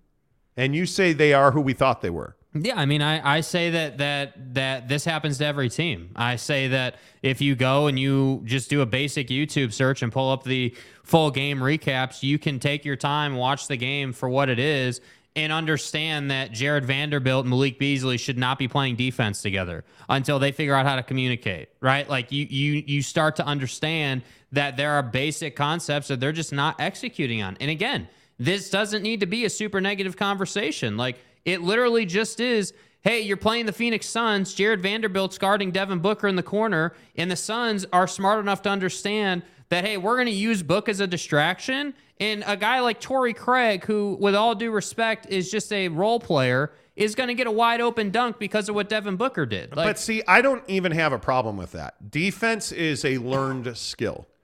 The thing that I have a problem with is that you're not making the basic play offensively. Mm-hmm. And my struggle is that now it's very clear, and we played the video last week of Colin Sexton and Will Hardy getting into that discussion on the bench. And we told you, hey, this is absolutely what you want to see. Yeah. This is coaching. This is player development. And now we're getting a far more engaged, far more team-focused Colin Sexton. But now you have to wonder, like, okay, well, what's Jordan Clarkson's role on this team? And, you know, like the Jared Vanderbilt thing is very interesting because I tweeted some videos of Rudy Gobert last night. And I'm telling you now that Jared Vanderbilt is rapidly turning into a Rudy Gobert. Now, he's different in that Vando can guard 4 positions, in my opinion. He's not going to guard point guards, but he can guard 2, 3, and 4. I don't necessarily believe that he's a guy you want guarding a prototypical center. That's why I think that the John Collins conversation we've had for months now is really important. But I think that Jared Vanderbilt's a guy that is really hurting you offensively now. There's just no other way to go about this. Mm-hmm. There's no other way to have this conversation without saying Jared Vanderbilt is very limited offensively. He is not a guy that the other team has to account for on offense. And so I look at some of the combinations and I say to myself, I don't believe that you can have Colin with Beasley and Clarkson. I just don't think that's a combination that works because I don't think there's enough efficiency there. I think we're watching guys play their way into trades. And again, I'm just going to stay with that because we've talked about this since training camp. A guy like Malik Beasley's a hell of a player. And I think there's a lot of stuff out there. I was talking to my Jazz guy on Friday or Saturday, and he was telling me we're going to trade Malik Beasley. It's simply a matter of getting the right time and the right deal to make that happen. Yeah. And I am a big believer that this team will, in fact, move Malik Beasley. I think this team has a lot of guys. I think the only guy that they will not trade of the vet rotation guys, I don't believe that they want to move on from Lauri Markkanen. I think anybody else, including Jordan Clarkson, is available for trade if you want to make the right deal. I think they view Lauri Markkanen as a 1B. He's a guy that can be your second best player on a team that's competing for a championship. And I think that's exactly right. Yeah. But again, I'll just go back to what I said to start training camp. How many of these guys are you absolutely positively married to? Well, there's not a whole lot of guys on this roster that I'm like, yeah, can't do him. You got to have him. Yeah. I mean, I really want to see where Walker Kessler ends up. I think he's already an elite shot blocker. I think the guy is absolutely somebody that I want to see top end on that guy. Mm-hmm. I want to see what Kessler brings in 2 years because he is a work in progress offensively. I want to see where he ends up in 2 years. I want to see Ochai Agbaji develop into a 7, 8, 9 guy off your bench. Can he be a rotational guard in the NBA in the next 2 years? I need to know that about Agbaji because now I've seen enough where I'm like, okay, this kid can really shoot the three. Yeah. Can he shoot it can he put himself in a place where he gets the opportunity to shoot it consistently at the NBA level? I need to see that. I've already seen more out of Agbaji than I ever saw out of Jared Butler, right? Agreed. So I want to see that. But I know who Jordan Clarkson is. I know who Malik Beasley is. I know who Kelly Olynyk is. I know who Lauri Markkanen is. I know who those guys are. I want to see Markkanen be here, and I want to see Walker Kessler be here. Other than that, you can have them all. Honest to God. Yeah. Because I still maintain that this is a 35-40 win team, and I think it's going to be a real battle to make a play-in spot in the West, which is probably where this talent level should be at, frankly, because I think, unfortunately I have to say nice things about Jake, But like the bottom of the West is starting to play. Mm-hmm. The bottom of the West, I think you're starting to see a team in Golden State that is finally coming together chemistry-wise. Yeah. You can see signs now that they are moving past Draymond Green punching bros in the face. Yeah. Like you can see Golden State pushing past that. So my question is, who on this team are you married to? Because I'm not married to many. Yeah, I completely agree with everything you said there. I think Markkanen is the only guy that I would really be committed to. I would like to keep Walker Kessler, but I'm not married to him. You know, I'd like to see the top end of that guy. But if that was like a make or break thing in a bigger picture deal, then, you know, he's going to be involved in that deal. Like that's just where I'm at with him right now. But I look at this team and I look at how they play right now, and it does right now over this stretch where they've been losing more than they've been winning. It does feel like a bunch of guys who have one skill set trying to play as a team. That's kind of what it feels like, instead of, you know, guys who can do multiple things who are sort of molding together, you know? And I look at like Malik Beasley is a great example of this, and this is why he's going to get traded. He can shoot the hell out of the three, but he can't play defense. He can't. He's not a defensive guy. And that's fine, because nobody in the right mind is going to ask him to play a high level of defense. You're going to trade him to a championship caliber team that needs a 40% three-point shooter to come off the bench. That's where he's going to go. And so you apply that same logic to Jordan Clarkson. We've had this discussion many times on the show. You apply it to Jared Vanderbilt right now. My only thing with Vando is I think he's got a lot of developing to do. I think he can become a serviceable offensive player. Like I think with the body he has and the athleticism he has, he could be a dynamic pick and roll player. Now he'd have to learn how to pass really effectively, and he'd have to get better at finishing around the rim. But I think he can do that. Like you're not asking him to shoot 40% from three. You're basically asking him to know where his guys are at on the floor and to just read the situation. So to me, I believe you can develop that kind of guy.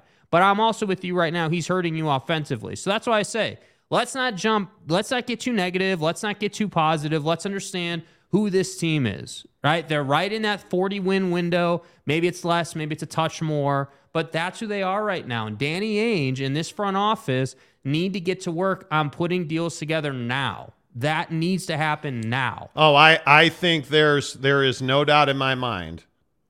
There is no doubt in my mind that Danny Ainge has 3-4 deals that he could make today if he wanted to. And we've talked a lot about John Collins, but John Collins is the perfect example of for the Utah Jazz in that this is a conversation that goes back to the summer. Yeah. This is a conversation that goes back to before the Donnie trade, where, you were out there and you were looking for deals for Rudy Gobert. This is one of those conversations with a guy like a John Collins where I still think there's a deal to be made with the Chicago Bulls. And it'll be interesting to see what the Bulls are after, because I actually think the Bulls are one of those teams that's out there trying to find a dynamic, guy to score inside the paint. Now, I don't know that the Jazz offer that, but I can tell you they offer Malik Beasley, who I know for a fact the Chicago Bulls would love to have. Yes. But what do they have in return? I don't know that they have a whole lot in return to give you. I look at a team like the Boston Celtics. I look at a team like, again, I think one of the best dance partners for this Jazz team is going to be the Toronto Raptors. Mm-hmm. There's a deal to be had with the Toronto Raptors. It's simply a matter of what are the Raptors willing to give up? And right now they're playing well enough where they're probably not willing to give up much. So that deal is pretty limited. The best deal, in my opinion, that is out there for the Utah Jazz is 1A, the Atlanta Hawks and the LA Lakers, because they both want three-point shooting. And I think that the Lakers are going to make a major push in the summer with knowing that you are where you are with LeBron. And again, Anthony Davis is hurt again. I think they're going to trade Anthony Davis. And I think they would like to acquire a guy like a Malik Beasley. And I'm curious to see if they do that this year and where they end up ultimately going. Because, by the way, the Lakers are a better team when LeBron and Anthony Davis don't play together. Yeah, you got to get back to who you were. Yeah. Get back. Okay, this is not rocket science. LeBron James is one of the best passers the NBA's ever seen. Unanimously, everyone agrees on that. So put him in a position to pass the basketball to a guy that can shoot the basketball. Let's get back to, and again, I'm not some, Laker apologist, but the fact is when the Lakers are good, it's way better for the league. And so it would be nice if LeBron had Kentavious Caldwell-Pope still standing in the corner instead of, KCP being with Jamal Murray in Denver, right? Like, it would be nice if LeBron had some assets to work with. And to me, you have to understand, LeBron can still give you 40 points in any given game very clearly, but this is somebody who you want to be 25 and 10, 12 assists. Like, you want him to be a playmaker, not necessarily a scorer. That's what you need to. That's where their problems lie right now. I'd also be looking at the Dallas Mavericks. I mean, I continue to. I'm just going to say again about the Mavericks. They're not making threes at a high enough clip. I think Luka I think is at 30%. Luka's at 30%, taking 8 threes a game, and they've lost their last 6 or whatever. And the guy that's really struggling is Tim Hardaway Jr., who's taken 7 threes a game, making 29%. I mean, and I wish the Jazz had traded for him last year. Spencer Dinwiddie is carrying that team from 3. And I know that everybody mocked me last year when I said that, but Spencer Dinwiddie is absolutely the guy that you want on your team. But they've got him now. They've got to upgrade. They've got to upgrade Tim Hardaway Jr. And how do you do that? You do that with Malik Beasley. The problem is to your point, you're going to give up some defense because Timmy's actually a pretty good defensive player. Yeah. But if you're Dallas, you'd love to have Malik Beasley. He, in my opinion, right now, him and Jordan Clarkson are your 2 most valuable chips. Mm-hmm. It's simply a matter of how much you're asking for. And I'm telling you, don't drink the juice on they'll never trade Jordan Clarkson, because that, in my opinion, is just not true. I think Danny puts that out there to drive that trade number higher. Honest to goodness, because I think what you saw, and again, Knick fans are going to disagree with us, and I know we have a lot of Knick fans that watch this show. Bro, you look at that Donnie deal not going to New York was absolutely a stroke of genius for Danny Ainge. Yep. Danny didn't flinch, and the Knicks are worse off for it, and the Jazz are better off for it, because you look at what came in that trade. I still maintain that Colin Sexton can be a 20-7 guy in this league. He can give you 20 points every night, and he can be a 7-dime guy every single night. Mm-hmm. Anything else he gives you, if we can lower turnovers, you're always going to do that with every player. It doesn't matter. If he gives you 20 points and 7 dimes, I think you're taking that. That's a win. Yeah. And he's still a really young player that's under club control and a really good number. Why would the Jazz trade Colin Sexton? I don't think you would. Mm-mm. I don't think you would have an appetite for that. I think what's interesting about Sexton right now is they're, like, against Phoenix, going down the stretch there, they were giving the ball to Sexton against Ayton repeatedly, and he was taking advantage of that matchup. And I just think it's interesting, like earlier in the year, that would have been Jordan Clarkson trying to close the game, right? And now it's Colin Sexton, and I like that adjustment, for better or for worse. I know they lost the game, but Colin Sexton needs those kind of reps. And so when you look at the trade situation, like, you're not going to try to develop a guy and then try to trade him when he's under club control and basically in the situation you were just describing. Like, that doesn't make a lot of sense. What you need to do is you need to forecast forward and say, okay, Colin can be the 1, right? He can play the 1. Laurie can play the 3 or the 4, depending on who else we go and get. And then Walker Kessler ideally would be a 5, but that is a question mark. We got to develop him. But look at what Dallas did today. By all accounts, Dallas has a deal in place with Kemba Walker. Yeah, really interesting. Because they're desperate for guard play.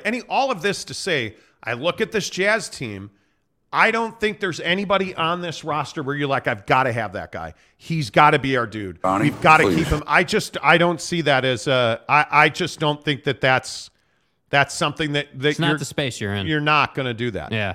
You're not. Mike Maples says they're back. Yes, there were some bots in the chat. I have removed them promptly. Thank you. Well done. Very good job. Is what it is. Boyd Lake wants to defend Zach Wilson's benching. Oh, God. Dude. Please, let's hear it. I mean, please. I saw comments from Kurt Warner and Teddy Bruschi, who both criticized the Jets for benching Zach. They benched him because he said the wrong thing at the podium. Not bad play. They benched him because he can't throw touchdowns in the NFL. And if you watched the Jet game yesterday, and trust me, as a pained Bears fan, Mike White had a better game on his first game than Zach Wilson had at any time as a New York Jet. And I know you're going to find this hard to believe. They won the game. Yeah. It's amazing. Yeah. Skeet says they really need a lockdown defender at the small forward. I don't think Vando is that guy. Well, talking about the Jazz here on the Monty Show presented by TryDayTrading.com.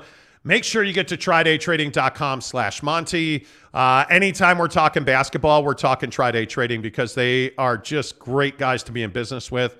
I continue to tell you that when you're ready to make real money and you're ready to step away from your job, and I know that this time of year there's a lot of people talking about this, hey, what am I going to do in 2023? I'm going to lose weight. I'm going to make more money. No, you're not.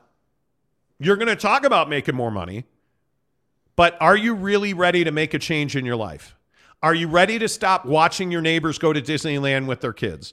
Are you ready to stop looking at other people opening up franchises that you wanted to open, or buying houses you wanted to buy, or driving that new car that you thought should have been yours? Or do you just want to complain about it? Because you got to understand that you can complain or you can be prosperous, but you can't do both. Facts. Right? You just can't. They don't go together. Negativity is the enemy of prosperity, period, point blank. Had that conversation with a guy over the weekend. Negativity is the enemy of prosperity. So stop being negative, control your mindset, and get to TryDayTrading.com/Monty. Day trading is absolutely a great way for you to make a side hustle into a full-time gig. If you're going to work today, and I know there's a lot of people who listen to us driving to work, and when you get to the office, if you're saying to yourself, man, I don't want to do that TPS report today. Man, it sucks having to go back to work. Look at all these emails. I was off for 4 days, and now look at all these emails. Mm-hmm. Stop doing that and get to TryDayTrading.com/Monty. Register for the free webinar. That's all we're asking you to do. Not asking you to spend any money. We're not asking you to leverage yourself. We're asking you to go and watch a free webinar and then make a decision, because it's time for you to start living the best life possible, right? It's time for you to start providing for your family at the level you wanted to provide for them at. You can do all of that at TryDayTrading.com/Monty. Make sure you tell me you heard about it on the Monty Show. I think this Vanderbilt conversation is very interesting. Yeah. Is Jared Vanderbilt a guy that you can see developing into a serviceable NBA power forward in 2 years? And the reason I keep saying 2 years, and I see people asking about that, 2 years from now, you should be a Western Conference Finals contender. You should, in 2 years, you should be where Dallas, Denver, the Clippers, the Suns, you should be on that par with the top teams in the West. You're never going to be Golden State, but Golden State's not going to be Golden State after this year, right? In 2 years, you should be competing for a Western Conference championship. Can Jared Vanderbilt be your starting power forward at that point? I don't know. I think he's a bench player. I think he is a guy that comes off your bench as a 4-5 combo guy and is a defensive stopper. I think that's who he is. And I do think that he can guard, if you think about who are the unguardable guys in this league. Nobody's stopping LeBron. I still think he's one of the best players in the world. Nobody's stopping Devin Booker. Nobody's stopping Luka Doncic. Nobody's stopping Trae Young. Okay, great. Can he stop the second best player on every team in the NBA? Jaylen Brown? I think he can. Now, Jalen's probably a bit too athletic for him. I don't know that you would ask him to stop Jaylen Brown. Probably not. Can he, can you ask him to guard down their depth chart? Yes, you can. Can you ask him to stop 3, 4, 5 guys? I think you can. If you look at, can you ask Jared Vanderbilt to play against a guy like Dorian Finney-Smith? Yeah, you can. Absolutely. I think you can. If you look at, I don't know, if you look at the Clippers, right? Can you ask him to stop a Marcus Morris? Yes. A Paul George? Probably not stop, limit maybe, defend with passion? Yes, absolutely. But could he stay with Zubats? Yes, I think he can. I agree. I think he's long enough and he's athletic enough. If you look at the teams in this league, I look at, again, the Memphis Grizzlies, and I say to myself, can Jared Vanderbilt play with a Jaren Jackson? He can. It's a tough ask, but he can.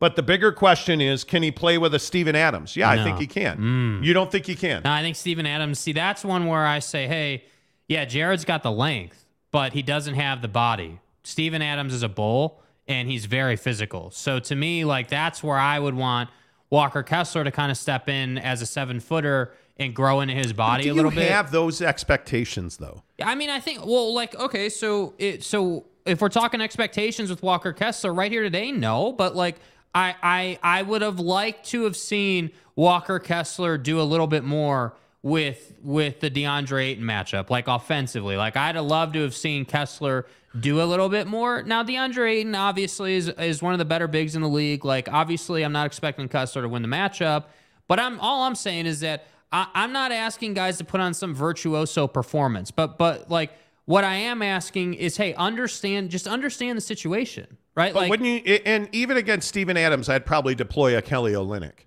Right? Yeah, you could deploy Olynyk against that, understanding that Olynyk is slightly undersized there, but knows his way around a guy who's bigger than him. Like, yeah, and I look at a Jared Vanderbilt, and against a team like Phoenix, he played 23 minutes, which is probably pretty close to what he should have played. Right, 23 minutes, it gives you 7 boards and 6 points. I'm fine with that. Right, but can he be a guy that develops into a 35-minute player against Phoenix? That's the question on Jared Vanderbilt that I need to answer. Yeah, I think that's tough. I think it's tough to say. I tend to agree with you. Yeah, if you're a Western Conference Finals contender, yeah, he's probably your 7th guy coming off the bench like that. Like he's the seventh guy on your roster. That's probably who he is. But again, I also think that if Jared Vanderbilt has the want to, which I believe he does, and he develops a little bit of a jumper, like if he had the elbow jumper in his bag, how many more minutes would he get? How much more could you do with him? But I go back to, this is what I said about Rudy Gobert. I agree. I'm with you. If Rudy Gobert could dribble, did anybody see what he did on, I think it was yesterday, I was tweeting about this. He tried to dribble, stripped it away from him. Tried to play with his back to the basket, tried to turn, stripped it away from him. Like, I don't think you can ask a tiger to change its stripes. And I look at Jared Vanderbilt. That jump shot is ugly. It is. If you want him to shoot threes from the corner, he can make those. Play with that. Play with that. That's that He's skill. 23 years old, though. Right. It's the only thing I'd say. That's the skill I want to see him develop. Yeah. Because if all he ever does is hit corner threes, I'm fine with that. If he gives me a high level of defense and hits corner threes, I'm fine with that. He is, again, I look at guys that I would compare to him like a Patrick Williams. He's better than Pat Williams right now. Like Patrick Williams of the Chicago Bulls. I think that's one of the best trades Danny Ainge never made. I honest to God, I think your best trades and your worst trades are the ones you don't make. And I think Patrick Williams is absolutely a non-starter in this league. I don't see the ceiling that everybody raves about with Pat. Yeah. But I look at Vando and I see that ceiling there. I do. Jeremy Bolton says, what are you talking about? The Raptors mascot can stop Book all day, every day. Well, potentially. You're casual. Potentially. Jacob DeLambo says, Vando better than Buckets O'Bench. Well, not the way that Bucket O'Bench is playing now. Yeah. I think, and this is part of the dysfunction we saw in this club last year, Royce O'Neal is actually playing really important minutes, and his three-point shot is vastly improved. But where did we see Royce O'Neal playing his basketball over the summer? In David Alexander's gym, where he got physically fit. Mm-hmm. He is in remarkable shape, and he was in all those summer runs, and his game is better for it. And again, I look at the guys on this team. Mm-hmm. Where do you ever see Jordan Clarkson working out over the summer? You don't see him in those top tier LeBron, Devin Booker, Donovan Mitchell, Durant, Kevin Durant. You don't see him in those runs. I see Donnie. I see Trae Young. I see DeJounte Murray. Yeah, DeJounte Murray is finally starting to find his legs, by the way. But again, I just look at Donovan Mitchell, 32 points, five rebounds, only 1 assist. They only had 14 assists on 33 made baskets yesterday in Cleveland. But Donnie's having himself quite the year. Donnie, please. Now he's averaging 30 points a game, which, by the way, I know, Tanner, anybody could have, projected it and seen it. Right. Right. Jackalope. My point is, I told you, he's going to average 30 points a game. Donovan Mitchell is absolutely an MVP candidate. And I know that everybody is looking at his game and saying, like he had a hezzy at the top of the key yesterday. Yeah. And I can't remember who it was. I probably won't be able to find it. But he had a hezzy at the top of the key. Oh, left-handed carry. Yeah, This could have been a questionable carry. Yeah, come on. Eskeet says, Vando and Larry MVP are similar defenders. Larry MVP is nearly a locked. Who's Larry MVP? I think he might mean Laurie. I don't know who you're talking about. Yeah, Laurie is not an MVP in any stretch of the imagination. Ken Williams says Kessler gets called for some questionable calls too, but he's a rookie and he doesn't understand what to do with his arms yet. Yeah. You don't get called because you fouled somebody. You get called for a foul in the NBA because it looks like you fouled somebody. Mm-hmm. That happens hundreds of times a night in the NBA. Yeah. And Walker Kessler is a giraffe out there right now. Like, he is a phenomenal shot blocker, instinctual defender, absolutely.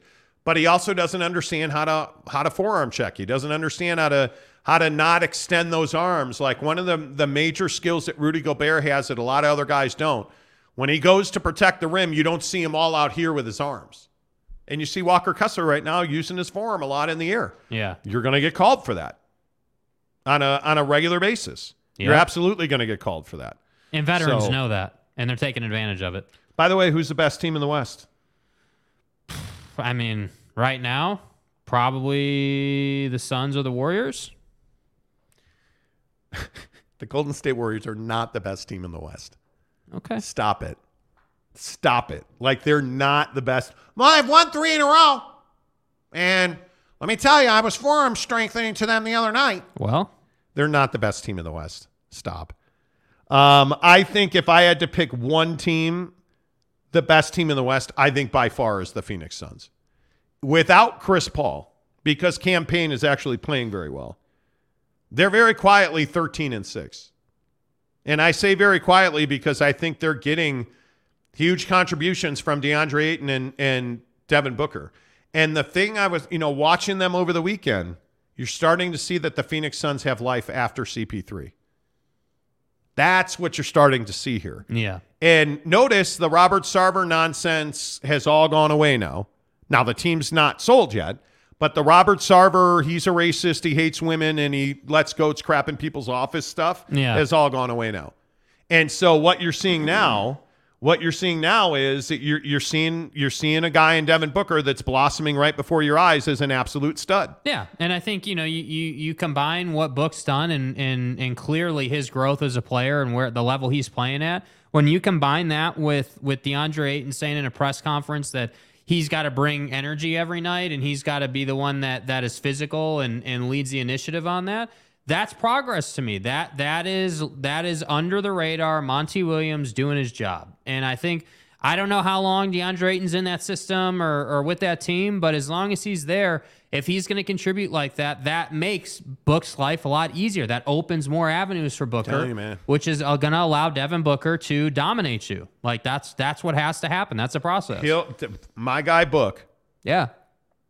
My guy Book will not win a championship until he leaves Phoenix. Mm-hmm. But he is just the game he's playing now, and he has been so wildly inconsistent shooting threes. But the way dude, I mean, just absolutely forget it. The guy's unbelievable. Mm-hmm. And I don't even know how you really explain the way that Devin Booker is playing. Because I think you're seeing, we saw it in the Jazz games. You look at the way that Devin Booker is allowing DeAndre Ayton to operate. He's making DeAndre Ayton a more valuable player. Devin Booker is getting so many doubles. And the goal, if you go back and watch the game, the Jazz actually tripled Devin Booker with like a lagging defender that allowed DeAndre Ayton to have all this space on the backside of the paint. Because he's taking that much attention. And his numbers are not always great. Like Booker the other night, 8 of 27 for 27 points. 27 points on 27 shots is not good. Yeah. 1 of 7 from 3, but 10 of 11 from the line because he's getting fouled. And this is something else that everybody freaked out when I said it. The other thing the Jazz have to do is they have to learn to defend without fouling. Yeah. Because they commit some really stupid fouls. Yep. Well, and it's like guys like Book already know how to get fouled, even on the best defenders. Like, they understand angles and spots on the floor and, like, how they need to go about it to get to the line 11 times. So if you're going to stick your arms out and you're going to help them, they're going to get to the line 15, 17 times a night. And if that's the case, you're going to lose most of those games. Yep. And damn right, Giggity. Damn right. Devin Booker is making business decisions now that he dropped that Kardashian. I got it. Maybe that should be one of the biggest stories in sports presented by Quick Quack Car Wash. Make sure you get to Quick Quack Car Wash. All kinds of free car washes going on. Get to the Quick Quack in the district in South Jordan. I have a wash pass with Quick Quack. I go a lot because, Klaus the Audi, driving up the mountains, back, down, forth, all the snow this week. There's never been a better time to give the gift of car washes than there are right now at Quick Quack. And I will say, I was at the one at the district. The line was out to the parkway, out to the street. And I timed it. We were out of there in 7 minutes. Like, they move you through very quickly. Yes. But I will say there is car wash etiquette we need to talk about with Quick Quack. Okay. If you are in the tunnel and you are going through the dryers, if you just stand on your brakes so that you'll get more time in the dryers, by the way, there are cars behind you. You can't do that. Yeah. You just got to move through the end of the tunnel. Yeah. You know what I'm saying?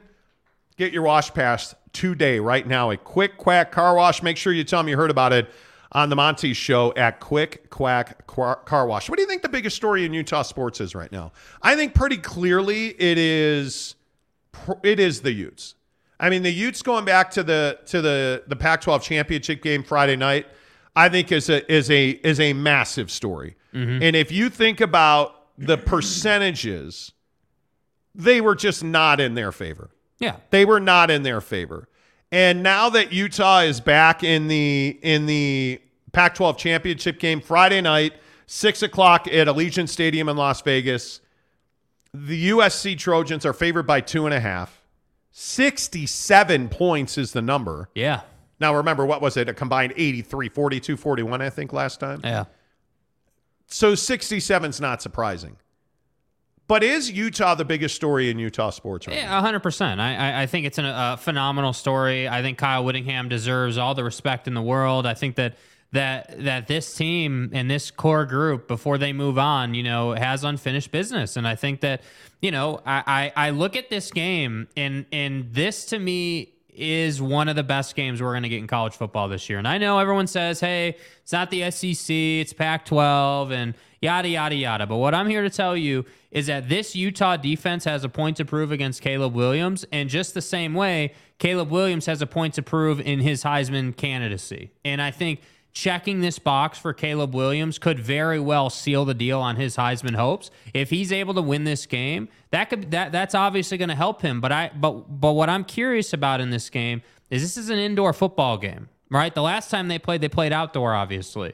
So when I look at an indoor game in a neutral site, the place is going to be hopping. SC travels well. Utah's obviously, their fan base is going to be there. Like, this has, 80-point game written all over it, in my opinion. Like, this has absolute grinded out type football game written all over it. And I think you can't, this is one you can't miss. Like, you got to sit down and just watch this game, because this is going to go one of two ways for Caleb Williams. You're either going to be really special and you're going to outplay a great defense, or the Heisman's going to die on that field for you. So that's why I think this game has more ramifications than just the Pac-12 championship. Yeah, where are you at on the Heisman? Because it is so frustrating to me. I was looking at this last night as I was laying in bed without a shirt on, and I was thinking to myself, okay, what? What? So you didn't have a shirt on? Yeah, I was laying in bed last night. What's the problem? Anyway, so I was laying in bed last night looking at the rankings and the prognostications. How on earth is C.J. Stroud, the quarterback at Ohio State, still everyone's pick over Caleb Williams? Don't know, dude. You got that by Michigan. You got beaten badly. Yeah. 45-23 at the shoe. Yeah. And you can't win the Heisman Trophy when you get beat like that at home. That's an issue. You can't do that. Agreed. And I look at Caleb Williams. He has had, I think, as a starting quarterback in college football, Caleb Williams has had some of the most pressure on him of any player in all of college football, because not only, as Jake likes to say, oh, Lincoln Riley's a cheating screwhead. Dust up. Not only did he transfer from Oklahoma to USC, the expectation was Pac-12 championship. Yeah.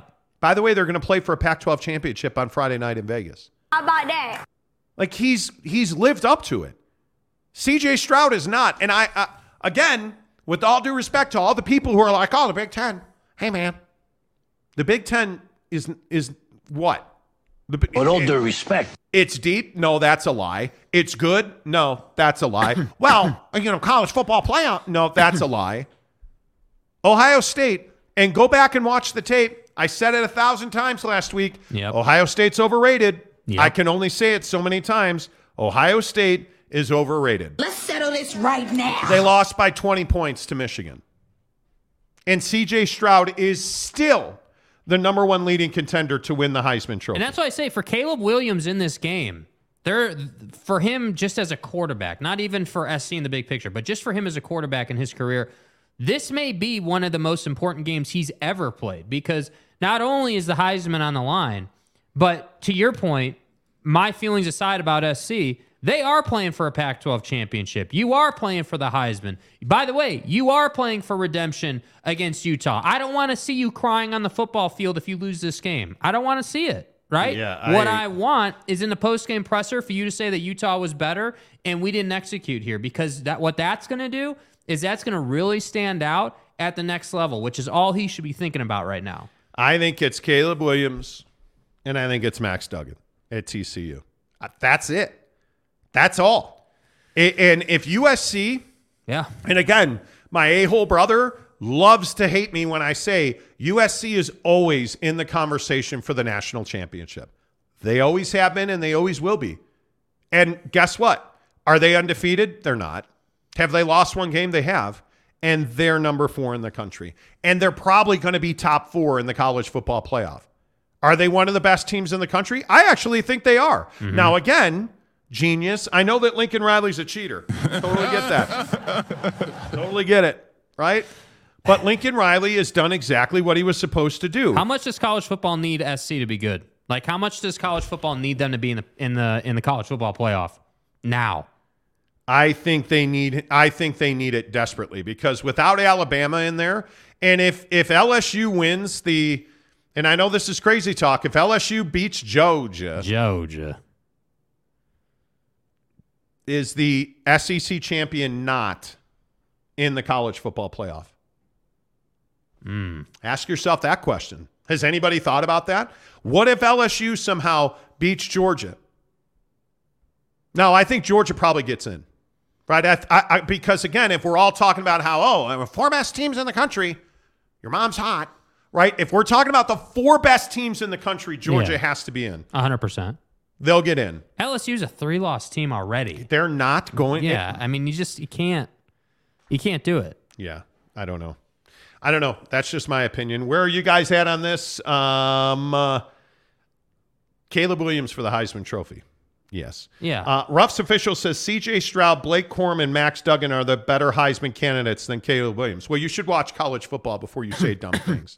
I mean, I don't know what, like, C.J. Stroud over Caleb Williams means that you don't watch college football. Yeah. Saying that Corum belongs in over Caleb Williams. It's just. Come on. Mike Maple says, how many Heismans is that for Lincoln Riley QBs now? Like 78? Seriously. Yeah. All right, give me 5 minutes on, does the college football playoff work? In your opinion, does the college football playoff work? Because when you look at Utah USC, should USC be playing for a national championship? Yeah, I mean, I think that the Pac-12, desperately needs somebody to be dynamic and needs somebody to actually get into the college football playoff. But does the college football playoff work? Does the process work? No, I think it's flawed. I think that, this LSU conversation might be the best example. You have people that are going to say that, if LSU wins the SEC championship, that they should get in as a 3-loss team. And what I'm saying is that there's no way that they should get in as a 3-loss team when you have Georgia, who at that point would be a 1-loss team. That, like, it just shouldn't take place. I look at and if we zoom out in the bigger picture, like, yeah, there's this conversation around how the college football playoff is very limiting. That like a team like TCU, as an example, has to be perfect. Like if TCU loses one game, they're done. It's over.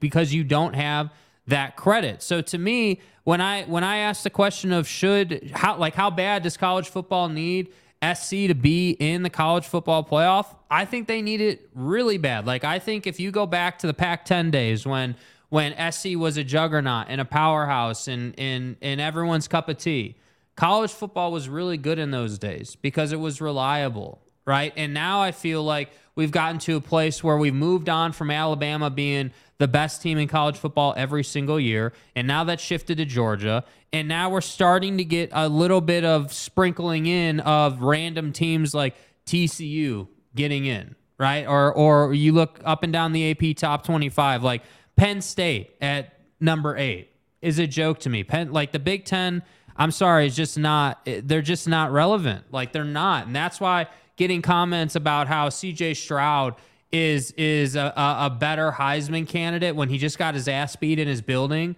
by Michigan, that's how I know that there are issues. That's how I know that people don't watch Pac-12 football. And that gets me right into the distribution thing and is it going to be a streaming league and all that good stuff. So to me, that's why I say SC's got to be there. They have to be there. And Caleb Williams, to me, if he wins this football game, is a no-brainer for a Heisman winner. How is he not? And by the way, again, whether Lincoln Riley cheats or not, I don't think he does. But my point is that whether he cheats or not, SC is good, and that's good for college football. Whether Jimbo cheats or not, whether the Sabinator cheats or not, like them being good is good for college football. But none of that matters if we just stay in this caveman setup of 4 teams in a college football playoff. It should be like it's going around Twitter right now that if we had the new system in place this year, that a team like North Carolina would get an opportunity, that a team like,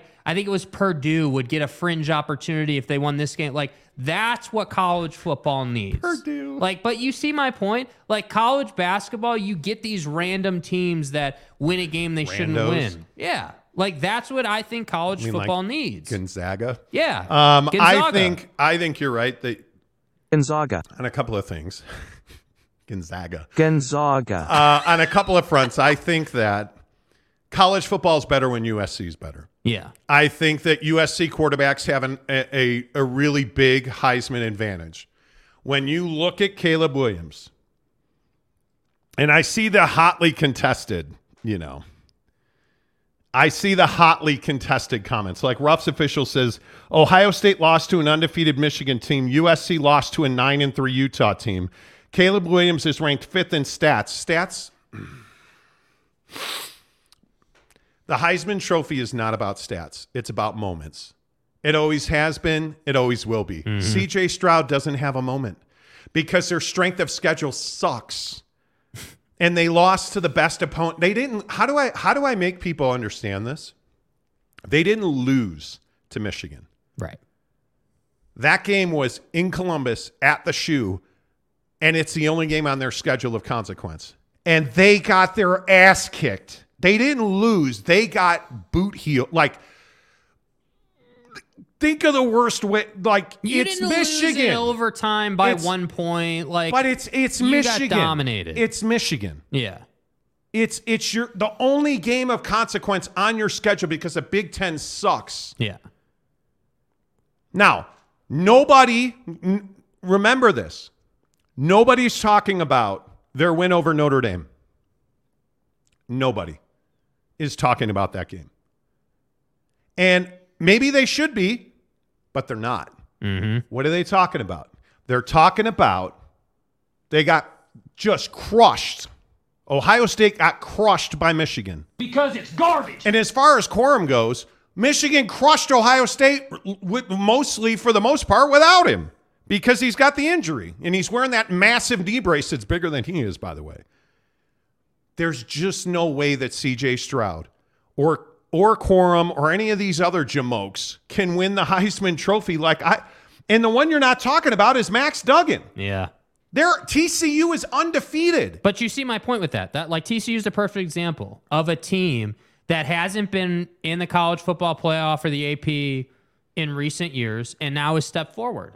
And why are they doing that? Because they're getting great quarterback play. And why did Ohio State lose to Michigan? Because C.J. Stroud threw those 2 interceptions. Yeah. They lost largely because Stroud did not perform. Facts. You can't win a Heisman Trophy when the only game of consequence is one of your worst games of your career. Not of your season, of your career. You can't give him the Heisman Trophy. Come on now. Blake Corum, you got hurt. It is what it is. The Heisman Trophy is about moments. You had no moment against Ohio State. Yeah. They won without you. And by the way, who won the game? The quarterback won the game. Like the guy that you should be talking about is Bryce Young. Your underdog should be Bryce Young. Why are we not allowed to in college football? As we do football 50, 10 to the hour every hour on the Monty Show, presented. No, I'm not going to talk about Drake right now. I'm not doing it. I'm not going to be suckered into your garbage. Anyway, the point is, why are we not talking about the fact that Alabama, supposedly the 6th best team in the country? Well, Bryce Young can't win the Heisman. They've lost 2 games. Who are their 2 losses to? Number 6 Tennessee and a number 10 LSU team that's going to play for the SEC championship. Let me ask you this. Who's more deserving of getting in? An undefeated Michigan team? Or let's surmise, if LSU wins the SEC championship, how much does that help Alabama? A lot. A lot. If Utah beats USC, tell me that you can't make an argument to have Alabama in. Because I think I could make that argument. Yeah, well, and that's the thing for SC. They can't afford to lose to Utah at all on any level. Like, you have to win that game, to have any hope. And do you understand how good Bryce Young is? I don't think people understand it. I think all we talk about at Alabama is Nick Saban and his defenses and his speeches. I'm telling you that Bryce Young is a stud. And I think I can make the argument that when your only 2 losses are to number 6 and number 10, and you have wins over just about everybody. And you play in the SEC. It's amazing to me. That has to matter. You're 10-2 and you're not going to the college football playoff. Alabama's 10-2 and they're not going to the college football playoff. Yet we want to talk about the fact, Michigan's undefeated. Michigan doesn't have that schedule. Michigan doesn't have those results. What would Michigan be with that schedule? Come on. 4 losses? 3 losses? I have a lot of respect for what Michigan's done. They got 5 first-place votes, and probably deservedly so. But what's their best win? There's no doubt it's an overrated number 2 Ohio State, right? Because other than that, number 10 Penn State, is Penn State really one of those teams where you're like, oh, man, we got to – Penn State, wow, can't believe they're No, they're not. Penn State lost to the only 2 teams of consequence on their schedule, Michigan and Ohio State. This is a 2-team league. It's a 2-team league. I'm telling you, Alabama's one of the 4 best teams. Do they deserve to get in? Probably not. Tomorrow night when the college football playoff rankings come out, SC should be 4th. And I think the AP probably has it right with Georgia 1, because Georgia's the best team in the country by a lot. Yeah. Georgia, Michigan, TCU, and USC are the 4 best teams in the country. As far as wins, losses, who should be ranked where, I don't even disagree with it. I think mayhem happens if LSU beats Georgia. If LSU beats Georgia, I don't even know what you do. Honest to goodness, I have no idea what you do. If LSU wins the SEC championship, put them both in? No, you can't put. You mean Georgia and Bama? Georgia and LSU. You can't put LSU in. LSU's a 3-loss team. I agree. You can't do it. But LSU's going to say, "Hey, we beat Georgia." I How don't. are we not in? That's what they're going to say. Yeah, I don't know, man. I don't. Sean Mierzinski, good morning. I watched Bryce Young in high school. He was a baller then, and he's even more of a baller now. Yeah, he is. Yeah. Yeah, he is. There's no doubt about that. Jeremy Bolton says, I agree with what Tom said earlier. Cam's NFL depends on this game. Yes, it does. If Cam Rising wants to go to the NFL, or wants to be drafted, If Cam Rising wants to be drafted, he's got to beat USC twice in one season. Dude, 300 yards, 3 touchdowns, no picks. Because let's be honest, Cam Rising against USC was nothing short of phenomenal. Yep. I mean, and they're going to need that again. Like, I hope people understand. You should not expect Utah to win this game. You should expect SC to win the game. But again, Cam has a propensity of pulling out special, performances in big games. Yeah, I'll pull out special. I'm just telling you that Cam Rising against USC is the best game of his career. Arguably one of the best regular season games by a quarterback in the history of Utah football, which means they're not even in the same league as Papa Murphy's Pizza. Papa Murphy's presents How to Change the Way You Pizza. Step 1, carefully knead dough. Step 2, artfully spread sauce. Step 3, add fresh mozzarella and assemble toppings. Step 4, realize we already did all that for you, so all you have to do is bake it. For a limited time only, get the Hog Heaven Pizza with Canadian bacon, ground sausage, and crispy bacon. Papa Murphy's, change the way you pizza. Use the promo code Monty25, Papa Murphy's Pizza, Monty25 to get 25% off your purchase of $25 or more. Okay, now listen, just settle down, friends. Okay, I'm entered to win. Settle down. We are trying to enter to win the DJ Khaled Air Jordan 5s. Yep. That just dropped in the sneakers app. I'm in line. I'm in line as well. Okay, let's go. We've probably got 5-6 minutes to wait here. Let's see. Let's get Mrs. Monty in sneakers app. Yeah. AJ5, turn up your drops. Yeah. Okay. The chances of us winning this are slim and none, and Slim just left the building because this is one of the hottest shoes in recent times, and I want this shoe desperately. So we'll see what happens. Yeah, we'll see. Do you feel confident about it at all? I think we've got a shot. We're not on Wi-Fi. We're on data, which always helps. It does. I would agree. We got in right on time. If you can get in inside the first minute, you have a chance. I don't know. I think we got a shot. All right, let's find out. We'll keep you up to date on that. The Monty Show presented by the Advocates, UtahAdvocates.com. If you've been in a wreck, if you've been injured, guys, I say it every day. I say it multiple times a day. The Advocates are where you want to be because they're just that damn good. I mean, it is this whole thing about our reliance on our insurance companies. And yeah, I'm one of those guys that always tells you your insurance company is only worth the amount you pay them when you get in a wreck. Absolutely, that's true, right? But when you've been injured in a car accident, don't rely on your insurance company. You can't do it. You have to call the Advocates. Get to their website, UtahAdvocates.com, because there's no upfront cost for you. They're helping you defer your out-of-pocket medical costs, so that's why they don't ask you for any consultation fee. There's no huge retainer. At the Advocates, you do not pay them unless and until they win your case. That's the deal they make with you. They are the best injury attorneys in the business, and they're going to make sure that you focus on getting healthy, that you focus on, hey, I need to get back to work. I got to pay my bills. Hey, let's defer your medical bills. That's the kind of caring and compassion. And the word that comes to mind when I think about the Advocates is empathy. Your insurance company doesn't have empathy for you. And empathy is understanding your position, right? That's what empathy means. Hey, being able to relate to where you are and what's going on in your life, that's the Advocates. You form a relationship with the attorneys at the Advocates. They're going to fight for you, and they're going to get you that best possible outcome. That's why they're the best injury attorneys in Utah. Check them out online at UtahAdvocates.com. And I'm telling you, they're just fantastic at what they do. They are absolutely fantastic. I've known Matt Driggs and the guys at the Advocates for over 10 years.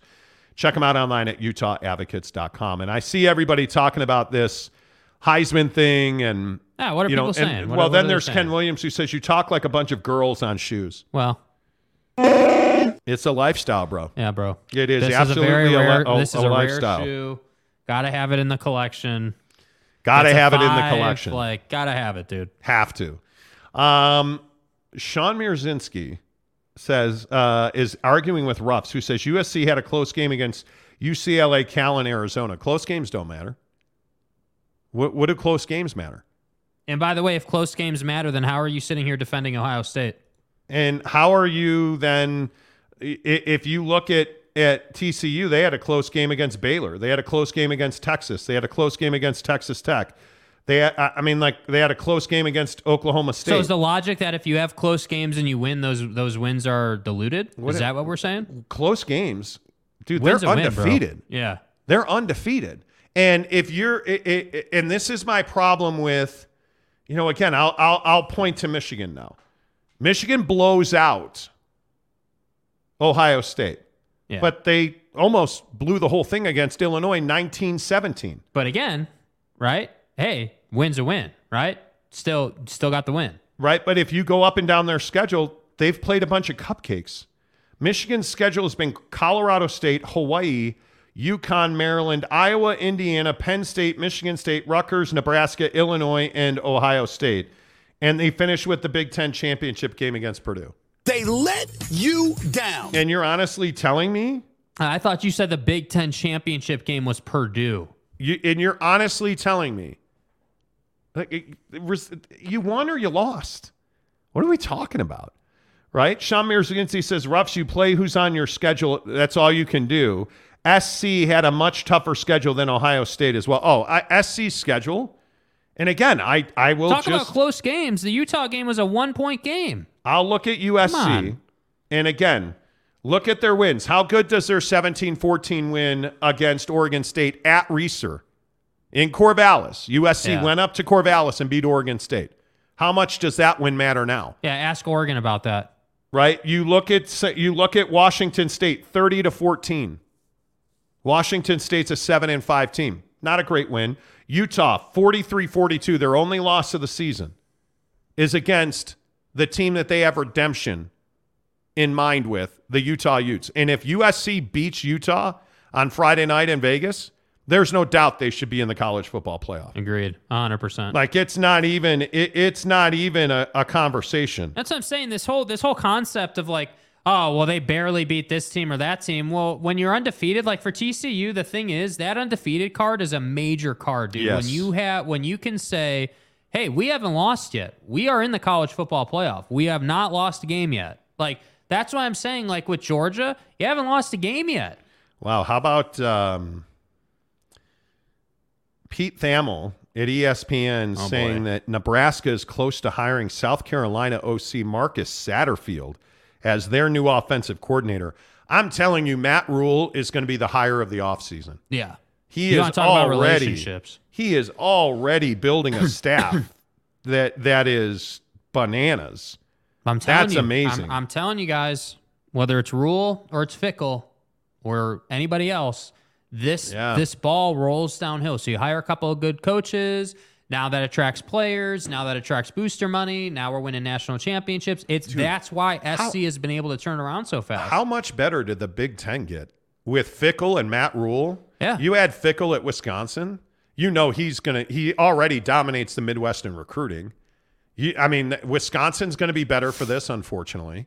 Because I hate Wisconsin. I hate the Packers. Does anybody like Wisconsin? There are many, unfortunately. So that's a great hire for Wisco. And then I look at Matt Rule at Nebraska. Trev Alberts, the AD at Nebraska. Trev Alberts absolutely crushed people's souls with that hire. Yeah. I mean, it's unbelievable. Are you telling me right now that Texas A&M, if they didn't have the buyout they have on Jimbo, wouldn't have fired him to hire Matt Rule? Oh, 100% you would have. You would have. Yeah. You would have. Yeah. San Diego State says you put LSU in. Should they beat Georgia? Georgia. You can't put them in. No, you can't. 3 lost teams have no place in the college football playoff right now. Ken Williams says Utah wins. Who cares what's best for the Pac-12? Well, I care. I mean, as much as I hate, Kliavkoff and the whole Kliavkoff, please. Yeah, I'm sorry. As much as I hate George Kliavkoff and his back of the envelope calculations, I would love to see the Pac-12 find a way, because I actually do believe the Pac-12 has the opportunity to be the best conference in college football. They just don't act like it. They don't run it that way. By the way, Arizona State is hiring Idaho State defensive ends coach Vince Army as their on-field defensive coordinator. Former assistant coach at Arizona, extensive high school experience in Arizona. It's a good hire. I'm telling you, man. Well, but some you of have these to hires, be aggressive. You have to be aggressive. Some of these hires are bananas. Like for instance, I'm interested to see exactly how exactly how Nebraska finishes with Matt Rule's staff. If you ain't first, you're last. I mean, I cannot believe that Luke Fickell went to Wisconsin. Hey, I think Luke is someone who's had to deal with the little brother perception of Cincinnati, and he's paid the price for that. And by the way, Kenny Dillingham going to Arizona State, leaving Oregon. Whoo. Come on now. You want to talk about a power recruiter.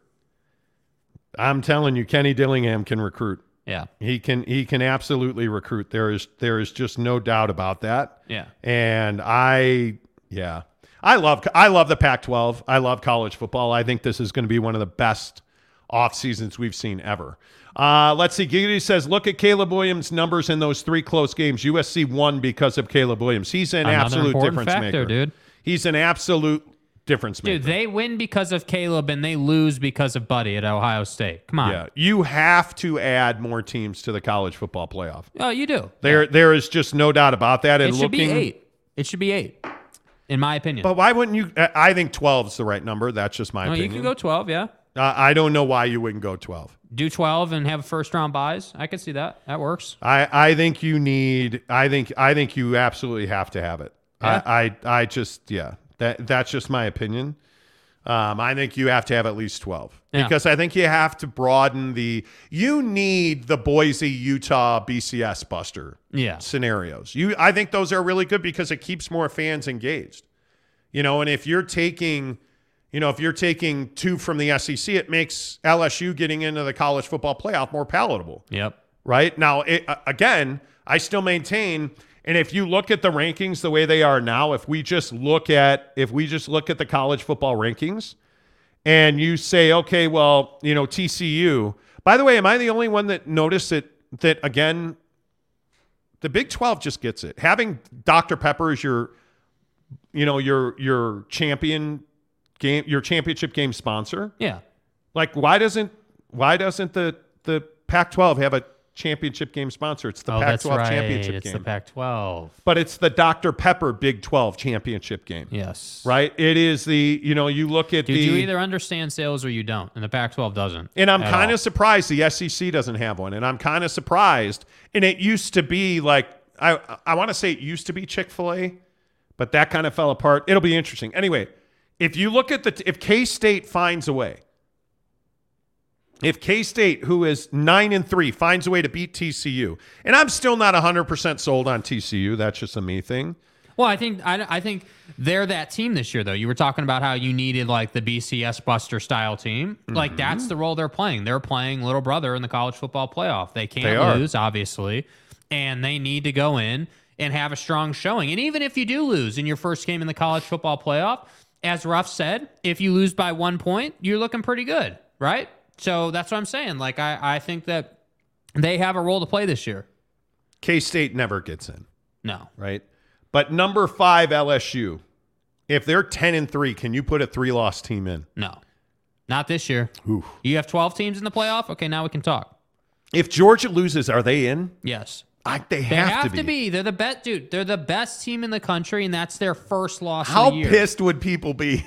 How pissed would people be? Well, oh my God. Brian Kelly would lose his mind if they beat Georgia. And is that neutral site or where do they play that game? By the way, which one? LSU Georgia SEC championship. Is that at Jerry World or where is that? That is at. Oh no, that's probably at Mercedes-Benz. It is in Atlanta. Yeah, Atlanta. So I mean, that's a Georgia. I still want to call that.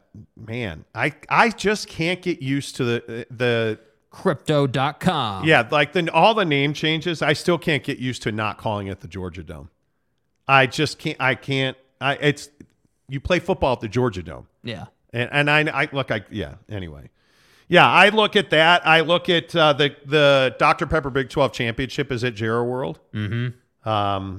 So we'll see. Yeah, people would be pissed if Georgia gets in. Let's see. Justin Sal says, can we officially call the Rudy trade the worst trade in NBA history? Why? Why? It's the best trade in NBA history if you're Danny Ainge. Yeah. What do you mean? What are you talking about? I think that's awesome. Giggity says Georgia will roll LSU and this won't be a discussion. I hope so. I think that's likely. I think you're right, Giggity. I don't I don't see any way LSU wins second. I think Georgia is by far the best team in the country right now. Yeah. By That's why far. they're undefeated. That's why they haven't lost. Far. Man, and you look at the way that Bama lost. Man. Mm-hmm. I'm not here for I still think Alabama is one of the best teams in the country. Absolutely. I do. And I'm never going to say a cross word about Nick Saban. I just think he's the best college football coach ever. They're good, dude. Oh my God. Yeah, look, I think that oh, man. the Sabanators had a little bit of an off year, and they're still a damn good football team, you know? And I think that Kirby Smart has done an incredible job over the last 3 to 5 years of tracking down Nick Saban. I mean, think about it. Before Georgia got to this level, they were in the championship games with Alabama, except they were the losing team, right? Like, they were the losing team, and that's okay. That's the process in college football. But again, I hope BYU fans, with everything going on in the program, pay attention. Right? Kirby Smart came into a struggling Georgia program and recruited and took his losses and turned those losses into positives and did his job. And now you're the number one team in the nation. And I'm not saying that BYU is ever going to be that, but that process is what needs to take place in Provo. But by the way, does the Oregon win still look like a really good win for Georgia? Because after that, it was Samford, South Carolina, Kent State, Missouri, Auburn, Vandy, Florida. Their best win is Tennessee by far. Mm-hmm. Mississippi State. But again, how'd you beat Tennessee? That wasn't that close. 27-13. You dominated that team. Georgia Tech. And now you're playing LSU. I could see a way. And I hate saying it because he's a POS, but that Brian Kelly beats Georgia. Why? I could see it at LSU. That program, I mean, they've jumped leaps and bounds under Brian. Yeah. Now, typically, Brian wins this game, but then gets into the playoff and gets his doors blown off. Yes. If LSU wins that game, you're going to have to put them in. So I'm saying they're a 3-loss team. You can't put them in. That's my point. But this is so again. Before I went on my rant about how the college football playoff is garbage, this is why it's garbage. Yeah. Because we got to sit here and debate. Well, hey, if LSU wins the SEC championship, is that an auto bid? Is that a 3-win team? Like, we shouldn't have to do that. Yeah, I don't disagree. Tim Bruckmiller says Joey McGuire was a former president of Texas High School Coaches Association and knows all the Texas high school coaches, and Matt Rule hired him when he went to Baylor. Yeah. And listen, I think Matt Rule is going to have a staff of staffs. Yeah. That dude. But again, that's where the recruiting trail starts. You have to have a good staff to attract players. And Matt Rule's always been boots on the ground. He's always been a guy who's out there doing the job. Yeah. And I think it's remarkable to me in a 24-hour stretch that the Big Ten got exponentially better. Yeah. I mean, Wisconsin and Nebraska hiring, again, those hires are amazing. I'm telling you, it's a 2-conference landscape in 10 years. Yep. It's the Big Ten and the SEC. Yep, I agree. Football Talk on the Monty Show, as always, presented by Barbecue Pit Stop, bbqpitstop.com. The best dudes in the business. I'm telling you, go check them out online, bbqpitstop.com. And listen, you already know that Barbecue Pit Stop has the best equipment in the business, whether it's a Traeger, a Big Green Egg, a Yoder, you name it, they've got it. They have got the very best in barbecue and pellet smokers. And again, I'm a pellet smoker guy. I am. Like, I saw everybody that was smoking their turkeys over the weekend. I'm a man. I think the days of deep frying your turkey should have ended years ago and probably never started. Yeah. I would tell you, if you're a charcoal briquette or a propane guy, you're doing it wrong. Get the pellet smoker. Get it from Barbecue Pit Stop. But no matter what you cook on, their spices, rubs, seasoning, their bags of wing dust, they're amazing. All of their rubs and seasoning, the Asado seasoning, amazing. Their equipment, from things like tongs, aprons, thermometers. Tongs, because every man needs tongs. I'm a man. I am a man. Sorry. Thank you. I'm a man. Appreciate that. Sorry. I'm just telling you right now, Barbecue Pit Stop's where it's at. Check them out online, bbqpitstop.com. Again, somebody who gets it, you can chat with them online. I love their chat feature. You can say, hey, I'm making a brisket this weekend. Do I really need to wrap it? Hey, do I really need to let it rest in a cooler? Ask them. bbqpitstop.com. Tell them you heard about it on the Monty Show. Of course, you can always stop into any of their 5 Utah locations from Logan, Layton, Salt Lake City, Murray, Lehigh, and St. George. But don't hesitate to shop online at bbqpitstop.com. Barbecue Pit Stop always brings you BYU, Utah. You didn't get it? Didn't get it, dude. Didn't get it. I haven't gotten an answer yet. I 20 minutes in the queue just to find out I didn't get it. I won't get it because I wear a size 15 shoe. So we were actually at and I can't remember the name of the place now. Shoot. It's downtown Salt Lake. Evo. Yeah, we were at Evo. And Evo was super cool yesterday. I have never been in that building. They have a skate park. They have a skate shop. They have a ski shop. They have a snowboard shop. It was an amazing experience. But they don't carry size 15. Damn. So, I didn't need new boots, but Mrs. Monty got new boots yesterday. Even though she's hacking up her lungs. She got new snowboarding boots. We now have matching snowboarding boots. Oh, isn't that nice? But yeah, if you're a ski or snowboard guy, go check out Evo downtown. It is a really cool complex. They have a hotel there. Like, it's super cool. It's awesome in my opinion. But yes, I'm a shoe guy. Riley O'Brien, them are fighting words for Hank Hill propane and propane accessories. No, man. No. Come on. No, come on. Come on, man. Come on. You got to get on that pellet smoker. Yeah. You got to go back and get on that pellet smoker. Let's see. San Diego State says the Saban Little Nicky is a monomer.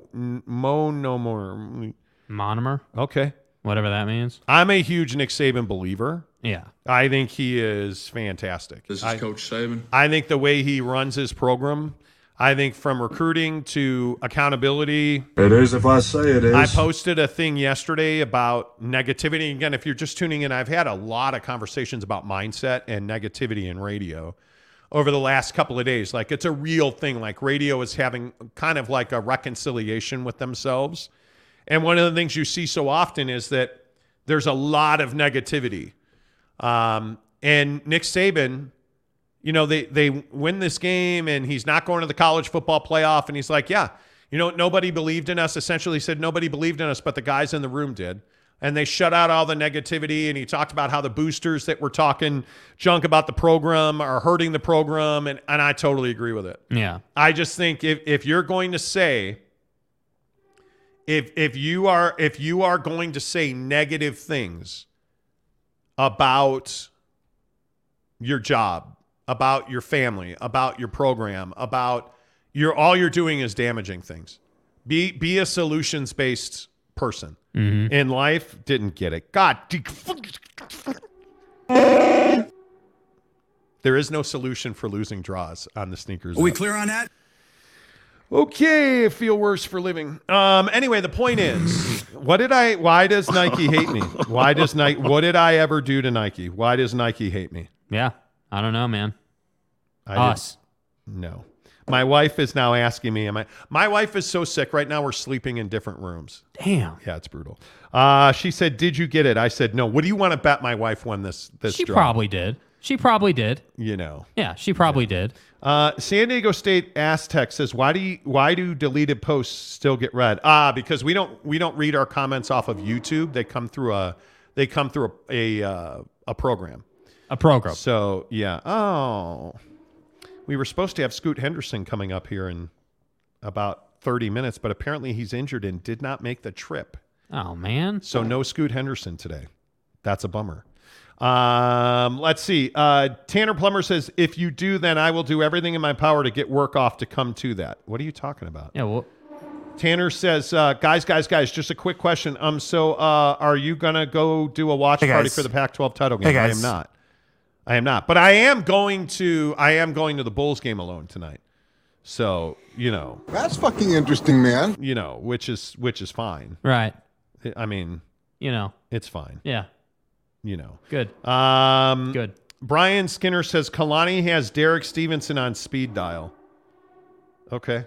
I don't think Derek Stevenson's a candidate. I could be wrong.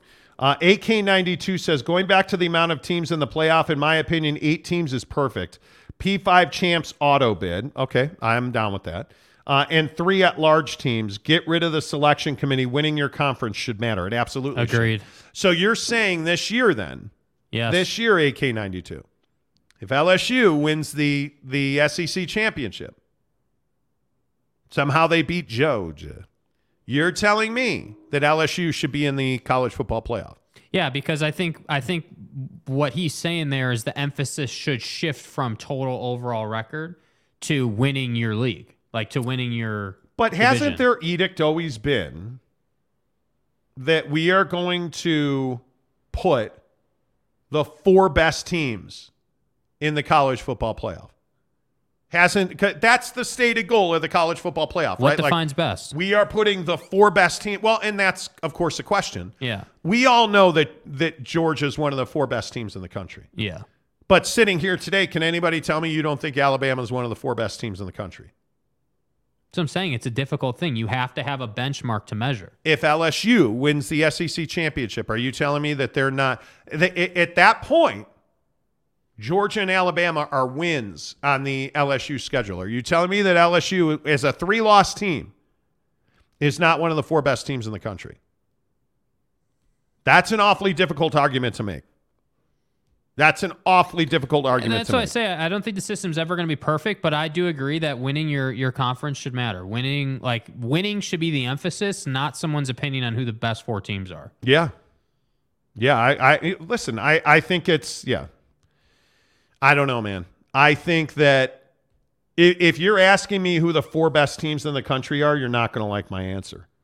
Because I still maintain that Georgia, Alabama, and if they beat Georgia, LSU is one of the 4 best teams in the country, and three of those teams all have one thing in common, and that's the SEC. Yep. Right? And if USC wins the Pac-12 championship game, USC should be in that conversation. Right? Ohio State is not one of the 4 best teams in the country. Yeah. Tennessee, no. Penn State, absolutely not. That's what I'm saying. Like, I think if it was, if you were doing it off conference championships, then I think, it just changes things. It simplifies everything. You don't need, the human element leaves it, which I don't know. I'm not sure if that's good or bad. I don't know how, if you're 11th, right? If you're 11th in the I don't even know how you would. LSU is currently 11th in the AP poll. They are 13th in the coaches poll. Yeah.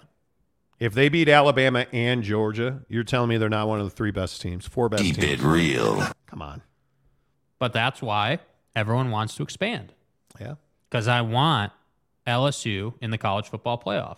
And in the current rankings, not this coming Tuesday, not tomorrow, Georgia, Ohio State, Michigan, and TCU were the top 4 in the college football playoff rankings. Yeah. Georgia will be number 1. I think Michigan will probably be number 2. TCU will be number 3. And isn't USC number 4? I would think. I would think. But I don't, again, LSU is the 5th team in the college football playoff ranking. And I don't know. That's what I'm saying. It's just the human element is what we're struggling with here. It literally is people's opinions. And again, that's why I say, winning should matter. Winning at the highest level has to matter. In sports, it has to matter, dude. You're a 3-loss team now. With that loss to A&M, you're a 3-loss team. Okay, then maybe you put a rule in that says you can only be a 2-loss team in the I don't know what you do about that, but I'm telling you is I think if the AP has LSU at 11 because of this loss this weekend, where does the college football playoff ranking have them? Probably somewhere close. 7th, Let's say 6th? No. When the ranking comes out tomorrow, because remember LSU lost to Texas A&M to make them a 3-loss team. You can't tell me that they are. No. I'm losing my mind on this. Mm-hmm. There's no fucking. You're not putting LSU in. You're not. Again, you're not. They have you're to not. beat Georgia. You're not. If they beat Georgia, you're still not putting them in. You're not. Tim Bruckmiller says the beauty of college football is that every game matters, even the first game of the season, i.e. Florida State beating LSU. Thus, LSU should not be in, even with a win over Georgia. Yeah. Stephen Guild says after LSU's bad loss to a 4-win A&M team, they drop out of the top 10.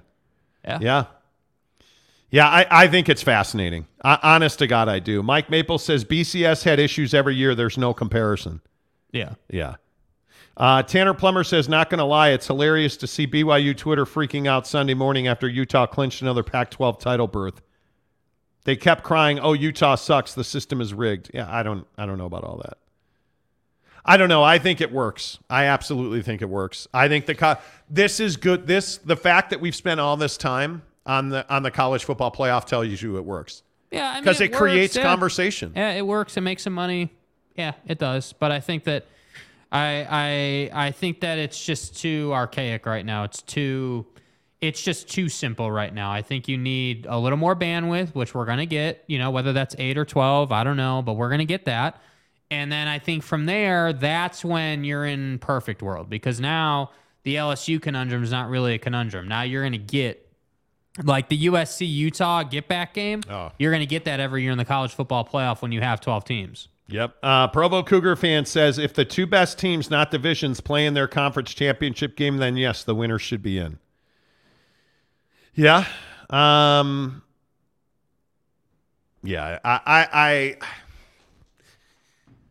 I think to your point, there's no perfect system. No. There's no perfect system. 8:30 on the Monty Show. The biggest stories in sports every morning presented by Quick Quack Car Wash. Make sure you get to Quick Quack Car Wash. You know it's going to be crazy weather over the next couple of days. You know that we're going to have a lot of snow. You know that we are going to have a lot of salt on the road is what that means. That means you need to get your car washed. And there's no better place to do it than Quick Quack Car Wash. We go all the time. I actually have a wash pass because I care about my car. So I take Audi Klaus. Yes, I name my car. Do you guys have names for your car? What do you name your car? My car's name is not Claw, it's Klaus. And I take them to the Quick Quack in South Jordan at the district. We were there. The line was all the way out to the street, all the way out to the parkway there. And we were out in 7-8 minutes, which I love because you don't have to sit there and play with a machine. They get you through quickly. They give you that free dashboard wipe. The vacuums are always free. The towels are always free. Mm-hmm. So you can wipe down the inside of your car, wipe down your mirrors. Like, it's just a really good experience at Quick Quack Car Wash. The people are friendly, and that makes a huge difference to me. I don't know why I care about it so much. It's why I don't ever use self-checkout, because I like dealing with people. And at Quick Quack, you actually deal with a human being. If you don't have a wash pass, you pay them, you give them your credit card and they handle it for you. If you do, all you do is roll up, they put your license plate in and they give you a dashboard wipe and they say, "Hey, thanks for coming."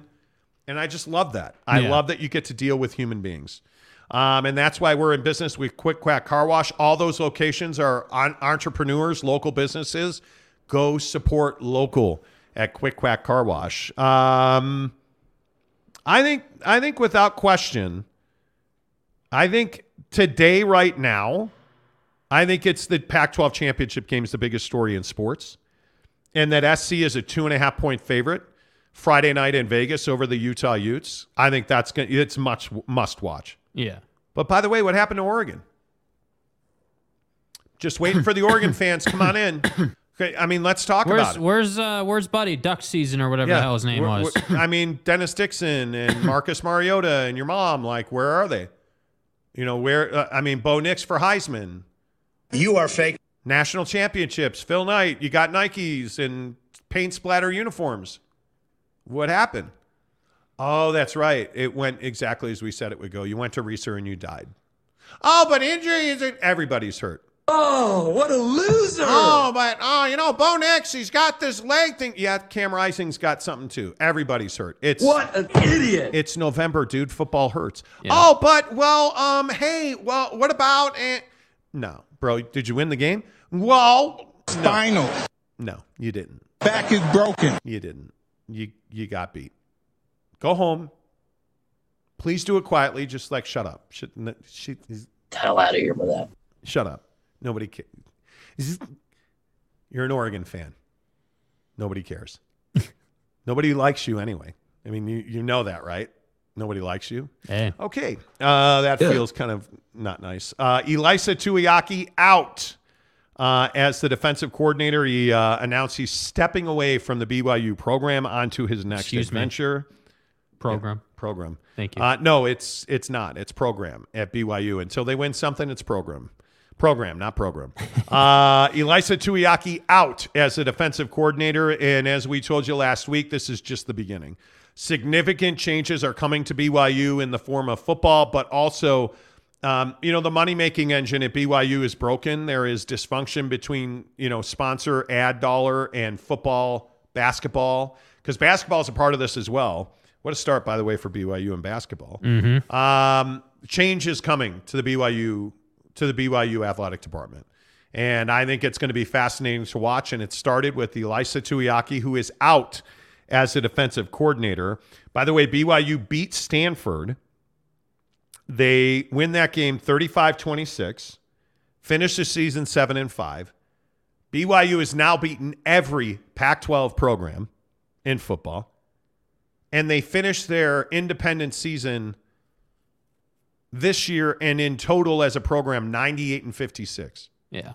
Is there any doubt that independence was an overwhelmingly successful venture for BYU?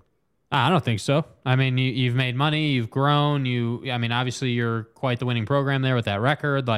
Yeah. I mean, you have done really well as an independent. There's no doubt about that. But I think now, the sun is set on that time in BYU history, and it's time to begin again in Big 12 land. And I honest to God, I look at the Matt Rules, the Fickles, I look at all these hires this year, last year, I just watching college football evolve. It does make me wonder, hey, what are these changes going to actually do? What impact will we see? Because to your point, and you said this earlier in the show, for those of you who missed it, he had said, hey, the Built Bar deal in NIL terms was a great deal. It was revolutionary. People were shocked by it, but amazed by it. It was a great thing.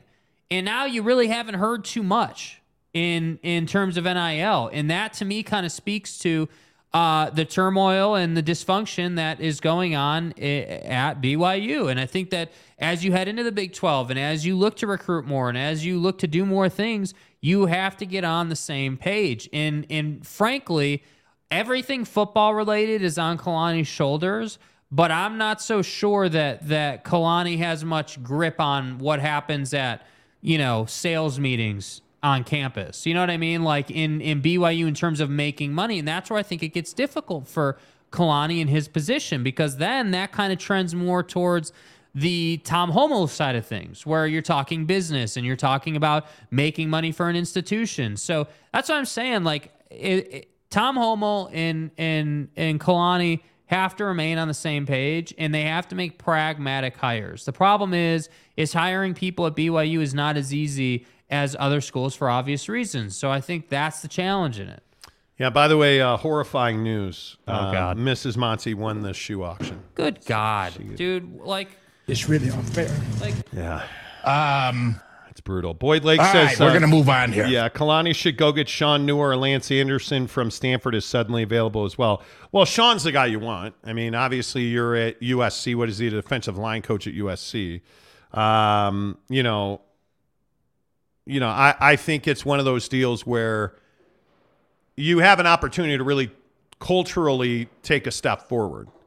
And I think Sean's far better of a candidate than Lance Anderson is, with all due respect to Lance. I just think that, obviously as a recruiter, being Poly, being a BYU alum, really just being, Sean is a BYU guy, right? Has been an assistant here. Yeah, he's the guy you want. He's, in my opinion, that's just my feeling. M. Morris says, let's not talk basketball. Utes not ready for that. No, let's not. Let's not. Yeah. Tanner says, what a start for BYU basketball. They're 4-3. Right. So, again, expectations.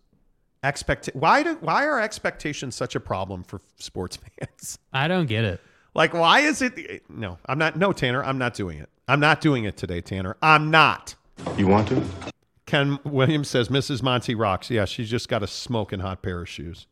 Jaron Eccles says, Jake's post about the Jags beating Baltimore was perfect. Yeah, that was a funny post. Okay. Tanner says, good for Mrs. M. No, it's not. It's terrible. You know, I want some chicken. Where are we at in society today? You know, can I get a steak occasionally? Yeah, come on. You know, it's fine. It's fine. Real quick, one thing I want to touch on is, have you guys been following the World Cup of football? Football. Have you guys been following this thing with Iran and the U.S. men's national team and really USA Soccer? So you know that the men's national team has to beat Iran tomorrow to move on. It's win and move on, lose and go home. And for whatever reason, U.S. Soccer thought it'd be fun to remove the logo from the Iranian flag and talk about equality and women's rights. And Iran lost their wigs over it. Like, they freaked out. And they're calling for a 10-match FIFA ban for the U.S. men's national team and women's team. And they're calling for the immediate expulsion of the U.S. team from the World Cup. And I got to tell you, I agree with them. It is a shocking lapse in judgment from the U.S. Soccer Federation. I don't understand what you're doing. And do I agree with the ideology of Iran and the way that they treat other humans? I don't. But this is not the stage for that. FIFA has made it very clear this is not the stage for that. So, for those of you who don't know, there was going to be armbands worn by essentially all of the soccer federations globally agreed to wear LGBTQ armbands because of where the tournament is being held in Qatar, which is just horrendous. It's horrendous. I don't think I need to get into it. But FIFA essentially said you're not going to do that, and if your captain wears a armband in support of the LGBTQ community, they will be issued a yellow card. The problem with that is 2 yellow cards is a match ban. So you miss a match after your second yellow card. So there's no way you could do that. So you know that FIFA does not support equality in this tournament. So you knew that, and you thought it'd be a good idea to take the logo off of the Iranian flag and take this stand now on social media. And then you had such a passionate belief system in the battle for equality with Iran that then you deleted the post. This is an embarrassment. It is another blight for the United States Soccer Federation. It is another slap in the face of the women's U.S. national team. And it's a complete embarrassment for the men's national team. And I agree. And it's even hard to say the words. I agree with Iran. There should be 10 is a little much. They should be expelled from the tournament. It's ridiculous. This is an absolute embarrassment what the U.S. Soccer Federation did here, and I don't understand it at all. Yeah, obviously it's a very volatile situation. I mean, I tend to agree that it's very distasteful and not smart to do that here. I think the only thing that I would say is that for the U.S. men's team and really the whole program, right? Like USA Soccer, women and men, like I think the World Cup is the biggest stage that they're ever going to get. And so this question of, okay, if not now, right? And I understand. I'm not disagreeing with you. I agree they shouldn't have done it. But my only question is, if not now at the World Cup, when would you have done this? When would have been, or like what would have been a better way? Would it have just been to, like, before the World Cup or after the World Cup, another time, just like issue a statement on it or something? Like, that's the only thing I struggle with for the soccer program is, like, you don't really have, in my opinion, another better opportunity in that sense. But FIFA has sent a clear message. True. This is not the time and place. And to remove, I don't even know how you could. I mean, the Islamic Republic emblem that they took off of that flag. It is everything to their culture. It's not okay what the U.S. Soccer Federation did. This is not about standing with Iran. This is not about supporting Iran. This is, and nobody supports the way that Iran treats women. Nobody. But you can't do this. We are such hypocrites in situations like this. And I don't understand why you would, if you're going to post that, stand behind it, have some backbone, great. But then to delete the post is really foolish. Yeah, I agree with that. It is just, you're the U.S. Soccer Federation. You are a global joke. We missed the World Cup 4 years ago. Like, we don't take soccer seriously in this country. MLS it doesn't have local broadcasters, and it's on your mom's Apple TV Fire Stick thing. Yeah. We don't take soccer seriously in this country. So you thought this would be the stage to stand up on and remove the emblem from the Iranian flag? Make a hugely controversial statement, which you knew it was going to be, and then delete the post. I agree. I hate to say it, but they should be kicked out of the tournament. It's a ridiculous. Not only does it lack decorum, does it lack professionalism, it's amateur hour. It's an embarrassment for our country, what they did. Mm-hmm. It's an absolute embarrassment. Mm-hmm. I'm amazed by it. I'm just amazed by it. I can't even. Yeah, Why did you? My biggest gripe is, if you're going to make the post, have some balls, stand behind it, let's go. Yeah. Well, and the other problem too that needs to be said is, and correct me if I'm wrong here, but the players didn't know they were going to do this, right? And the players had no idea. So to me, I totally agree that it's amateur hour. I totally agree that we don't take soccer seriously. We missed the World Cup. We're not a world power in soccer. I agree with all of that. It's not like we're the Yankees of world soccer, right? I don't even think the U.S. men's national team specifically, because the women's team is a global power, even though they've faltered lately. But the U.S. men's national team is not even relevant. It's not even a conversation. But my problem is A, deleting the tweet, but B, not telling your players you're going to do this. It comes off as if, like, literally, and I'm not trying to be dramatic, but it comes off as if like an intern just did this and posted it on the official account. You also wait. You're skipping the lead.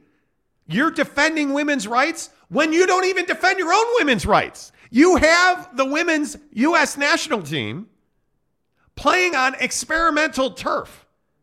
You don't pay them. They had to threaten a walkout in the last World Cup. You have oppressed women's soccer as a business practice. And now you're going to take a stand against inequality against women and abuse of women in Iran. That's who you are. And then you're so convicted in your beliefs that you deleted the post. You're a fraud. This is so bad. This is so bad. You've never demonstrated through your action that you care about women. You wanted to be relevant. Congratulations, you're relevant. You're kicked out of the tournament. That's what should happen here. The U.S. men's team should be kicked out of the tournament because the U.S. Soccer Federation is a joke. It's embarrassing. Yeah. I am a huge fan of the game. And if you've watched this show for any amount of time, you know I'm a huge soccer fan. I'm a huge Chelsea supporter. I am a huge soccer fan. The U.S. soccer program is embarrassing. It is embarrassing. It is humiliating. It is not even the first time I ever went to England, I got mocked for being an American soccer fan. That's how bad it is. That's how bad it is. Christian Pulisic now falling on his face at Chelsea. Just another one in a long line, right? Anyway. Dwayne Boone says USA has to beat Iran tomorrow to stay alive and advancing into the next round. Yeah, they do. And again, it's not the players' fault that this happened. They had nothing to do with it. Nothing to do with it. Nothing at all. Jaron Eccles said, what a disappointing act from the program. We're better than that. We should be. I don't think in soccer we are. I don't think we are. Ruff's official. Oh, God.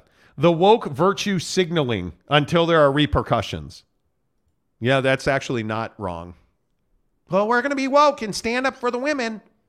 Oh, you guys are upset? No, we didn't stand up for the women. What women? But no one's going to disrespect me. What women in particular were you referring to, sir?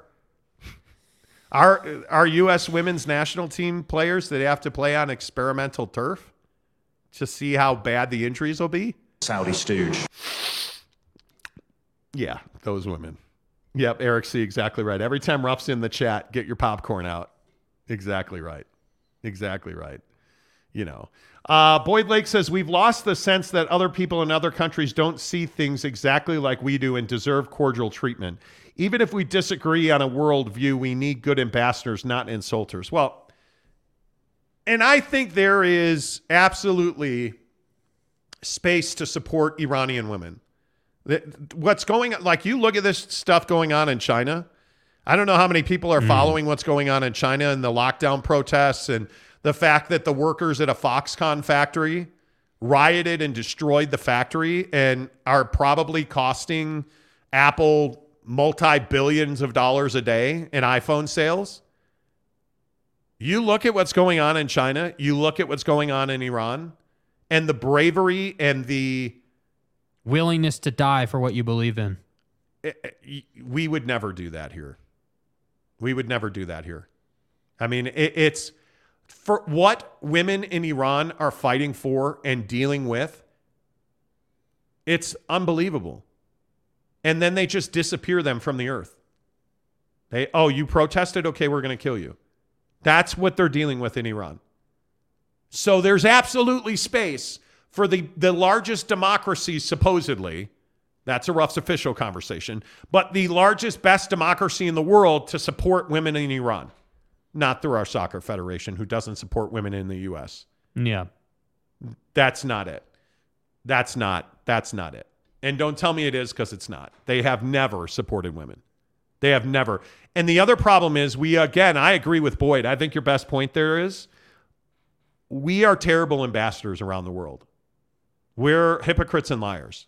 That's what we are. Let's be honest. From a diplomacy standpoint, like Grandpa Joe and, Donnie before him. And I mean, we're embarrassing on the world stage. It's unfortunate. Eric C. says, MLS is still so young to be judged against the big leagues in the world. So what does age have to do with Apple TV and not having local broadcasters? How am I going to listen to an MLS game involving Real Salt Lake and not get to watch David James? Ronnie, please. What sense does that make? What sense does that make? What sense does that make? That makes no sense to me. Provo Cougar fan says, reduce the size of the goal by 75%. Remove the goalie and enlarge the semicircle around the goal as a no-go zone, and maybe soccer will be watchable. Soccer is very watchable. Yeah, you're just a hater. Yeah. Tom says, little bit different sort of oppression. Your fallacy is false equivalency. What do you mean? What does that mean? I don't know what you mean. Eric C. also says, it's only because we Americans aren't the best at it, and it's not relevant. That's exactly right. Yeah. That's exactly right. And the sad thing is, the women's program is the best in the world. But we make them play on experimental surfaces. We don't pay them as well. We don't travel them charter. We essentially make them Uber across oceans. Yeah. It's really bad. It's really bad. Mike Maple says, Monty, have you seen the FIFA doc on Netflix yet? I have not. The fact that we're playing a World Cup in Qatar. And by the way, how come nobody's talking about the fact that the World Cup is in November? Do you know why the World Cup's in November? Because you can't play World Cup soccer in the summertime in Qatar. Because you will die. Yeah, the whole concept of it being in Qatar is annoying as well. I mean, it's ridiculous. It should not be there. But this is the whole hypocrisy in FIFA. I mean, oh yeah, let's kick the Americans out of the tournament for this joke of an action that they did. But no one is here to say, hey, how in the hell is the World Cup in Qatar? Why is it not in London? Why is it not in Germany? Why is it not in... Again, we tried to get... The United States tried to get the World Cup. And if you believe the allegations, it's because multiple decision makers at FIFA were paid $1 million each. That's not a secret. They were paid $1 million each for their vote. And somehow, some way, Qatar, one of the richest, wealthiest countries on the planet, got the World Cup. Funny how that works. And these guys got $1 million each, allegedly. But then FIFA, we don't want to talk about that. FIFA is, corrupt. That's what I'm saying. That's why I say, on one hand, I completely agree with everything you're saying. On the other hand, my biggest problem is not even that we did this. My biggest problem is that we stepped off of it, right? You can't go half in on something like this. And that, to me, is the fundamental issue. Yes. Agreeing or disagreeing, whether you like or dislike what they did here, the biggest problem is that you weren't fully committed in it. You have to just be fully committed. You deleted the tweet. The players should have known. It should have been an organizational-wide thing. But again, that just goes right back to the men's program is a joke. It always has been, and it always will be. The U.S. Soccer Federation is an embarrassing organization. And then we want to sit here and we want to wonder why things like Apple TV happen, or why MLS is tiny. We do. Yeah, I don't know. RRR says, but you could build those stadiums in the summer. Yeah, and hundreds and thousands of people have died building stadiums in heat that you just have no business doing. Yeah. Yeah. It's crazy. The Monty Show, presented by the Advocates, UtahAdvocates.com. I just think it's terrible. It's why last week when people were talking about, hey, why aren't you guys paying attention? I'm paying attention, but it's hard for me to be passionate about this tournament when it's in Qatar in November.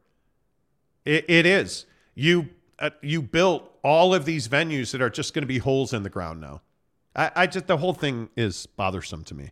Yep. It is really bothersome to me. A couple more. Jaron Eccles says, did you guys already talk about Lamar Jackson's tweet? Just go out and just got out of a work meeting. We did not, and I want to make sure that I get it right. So how good is Lamar Jackson? He's an MVP caliber quarterback. He's not a Super Bowl winner, and there's a big difference. Yeah, he is. He's a guy. He is a guy. I don't know.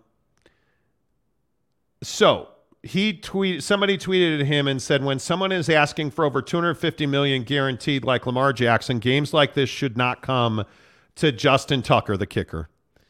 Let Lamar walk and spend the money on well-rounded teams. Lamar Jackson replied to that tweet and said, boy, STFU, shut them up. Y'all be capping too much on this app, MFer. Never smelt a football field, never did S, but eat a D.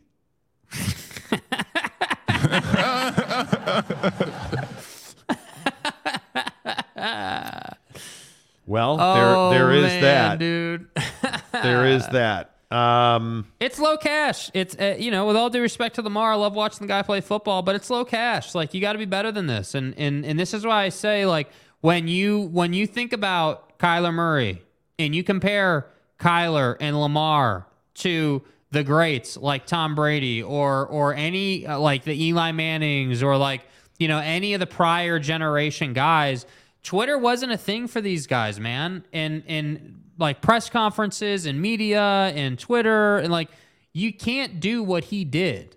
You just can't do it. No, you can't. By the way, newsflash, if Twitter didn't exist, what we just talked about with the soccer team wouldn't have happened. But I would agree with that. Like, but what do I always say about quarterbacks? At some point, look at my guy Justin Herbert yesterday. Yep. That's my dude. Everybody here knows it. Sex machine, Justin Herbert. Yeah. Justin Herbert threw them to a win. Justin Herbert, not only did his coach believe in him so much throwing the football that he allowed him to throw the ball down the field multiple times and carry the team to what should have been a game-tying touchdown. Not only did he do that, but he said, no, we're not going to tie the game. I'm going to have you throw a 2-point conversion so we can win the game and stay in the playoff picture. Facts. Does anybody believe that Lamar Jackson can do anything of the sort that Justin Herbert did in that game for the LA, not San Diego, because our owners are dicks, Chargers? No. Oh.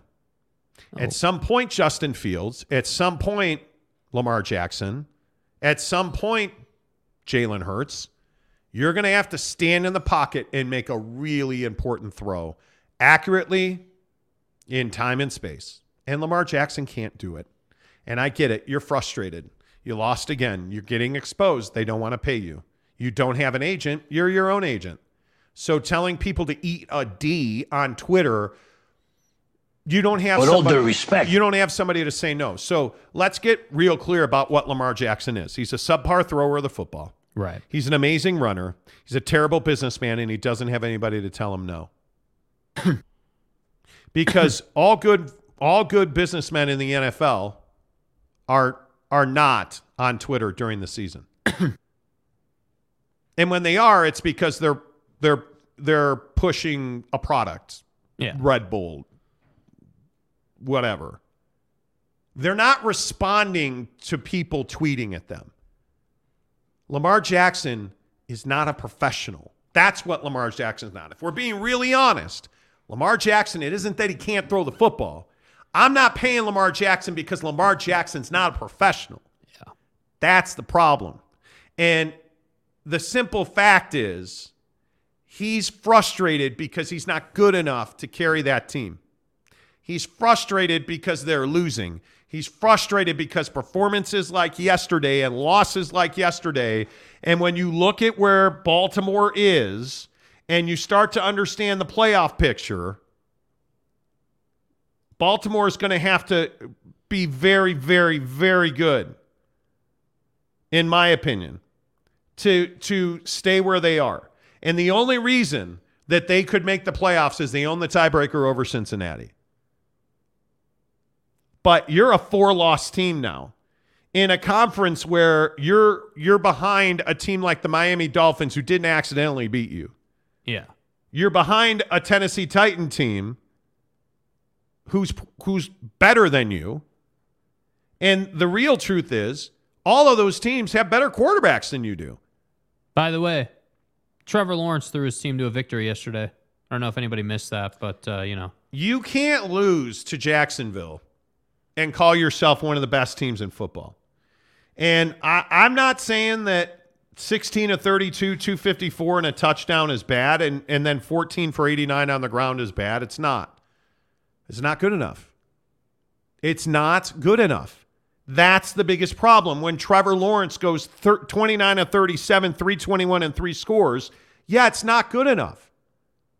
You've got to outplay every week in this league.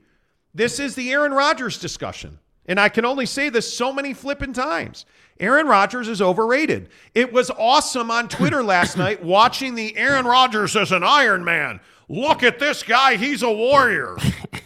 It was great to see Packer fans go from this guy's a warrior to I told you he sucks and we should be playing Jordan Love. Where is Aaron right now? Because Aaron Rodgers has, he's got a broken thumb. What a warrior. He's got a broken rib. What a warrior. To Jordan Love throwing a touchdown pass, and all of a sudden he's everybody's All-American. Some shit happened. Because Aaron Rodgers has always been overrated. Aaron Rodgers has never been that guy. And I look at Lamar Jackson, and I simply say, you want to be the highest paid, most well-compensated quarterback in the NFL, you can't complete 62% of your passes. Yeah. That's just not going to be good enough. You're not that guy, pal. Trust me. You're not that guy. Right? That's just not good enough. The truth about Lamar Jackson is I don't trust him to stand in the pocket and deliver a football. Yeah. I do not. He has regressed as a passer. He has not progressed as a passer. If you look at all the stats that matter, he's only got 17 touchdowns. He's only got 7 interceptions. Well, that's because he's only thrown the ball 322 times. Are we really going to have a discussion about how nobody wants to tell Lamar Jackson no except the Baltimore Ravens? Let's settle this right now. Because my guy doesn't have an agent. So nobody is telling him, yeah, you probably should. Pause, bro. Pause. When Tom Brady's got 150 more attempts than you do, okay, best quarterback in the NFL, throw Tom Brady out. Okay. Justin Herbert has 140 more attempts than you do. Yeah. Pat Mahomes, 120 more attempts than you do.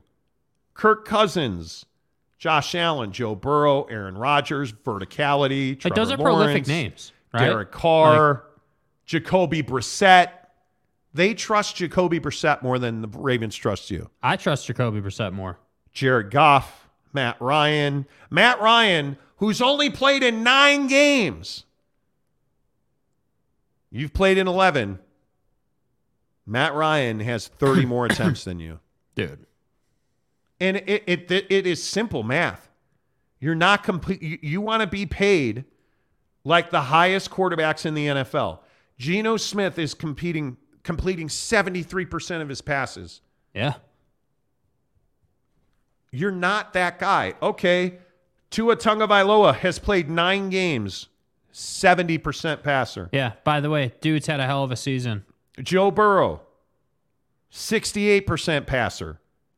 Dak Prescott, who's a mediocre quarterback at best, 68% passer. Matthew Stafford, who's been playing with injuries all year, 68% passer. Jimmy Garoppolo, who, if you're a 49er fan, thank God they did not cut or trade you. Jimmy Garoppolo.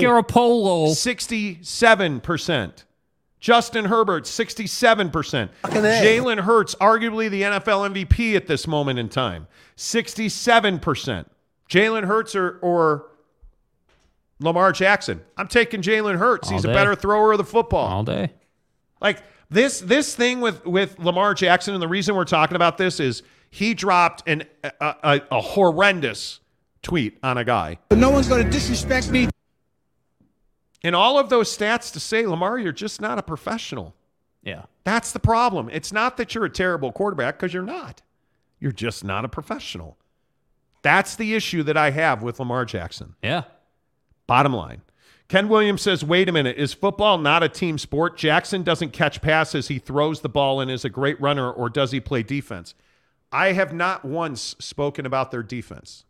What does their defense have to do with it? We're talking about Lamar Jackson. Don't change the subject. Lamar Jackson has plenty of weapons. You're telling me that Trevor Lawrence, like, his defense is as good as the Ravens' defense? Come on now. Defense has nothing to do with it. The reason that yesterday happened is because Trevor Lawrence is a pass-first guy. What does that mean? Hey, by the way, that defense you're talking about was like, it's just not of consequence. They gave it up yesterday as much as Lamar didn't perform. Like, I get tired of, hey, we're talking about Lamar not being able to pass, which he can't really pass, right? He had one clutch pass late in the game. I'm with you, but he's not some prolific passer, as we just talked about. Let's not get distracted here, man. This is not about defenses. This is about dude wanting to get paid and not deserving it. It's that simple. And I agree that Marvin Jones making one of the best touchdown catches I've ever seen with 14 seconds left was incredible. I agree with that. But you had opportunities. You had you went to your quarterback or your kicker for a 67-yard field goal attempt. That he almost made, by the way. What does that say about your offense? You don't trust Lamar Jackson to throw the ball down the field to hey, guy. Dude, if you're going to put Lamar Jackson in the 2-minute, the game's over. It's not about the defense. Yeah. What I'm trying to tell you is it was the Jacksonville Jaguars. You should have never been there. The hard part is it was the Jacksonville Jaguars. The hard part is you're only in the playoffs now. Granted, you're 7-4. You're leading your division. Okay, I'm with you on that. What is your confidence level on the Baltimore Ravens at 7-4 when you have, and remember who their 4 losses are to? The Dolphins, the Bills, the Giants, and now the Jags. So you lost to 3 really good teams, right? And if you look at the Giants, I'd remind you that was all. You could blame that on the defense. But Lamar didn't exactly have like a record-setting day at 17 of 32. 17 of 32. Dude. 210 yards, a touchdown and interception, a QBR of 59.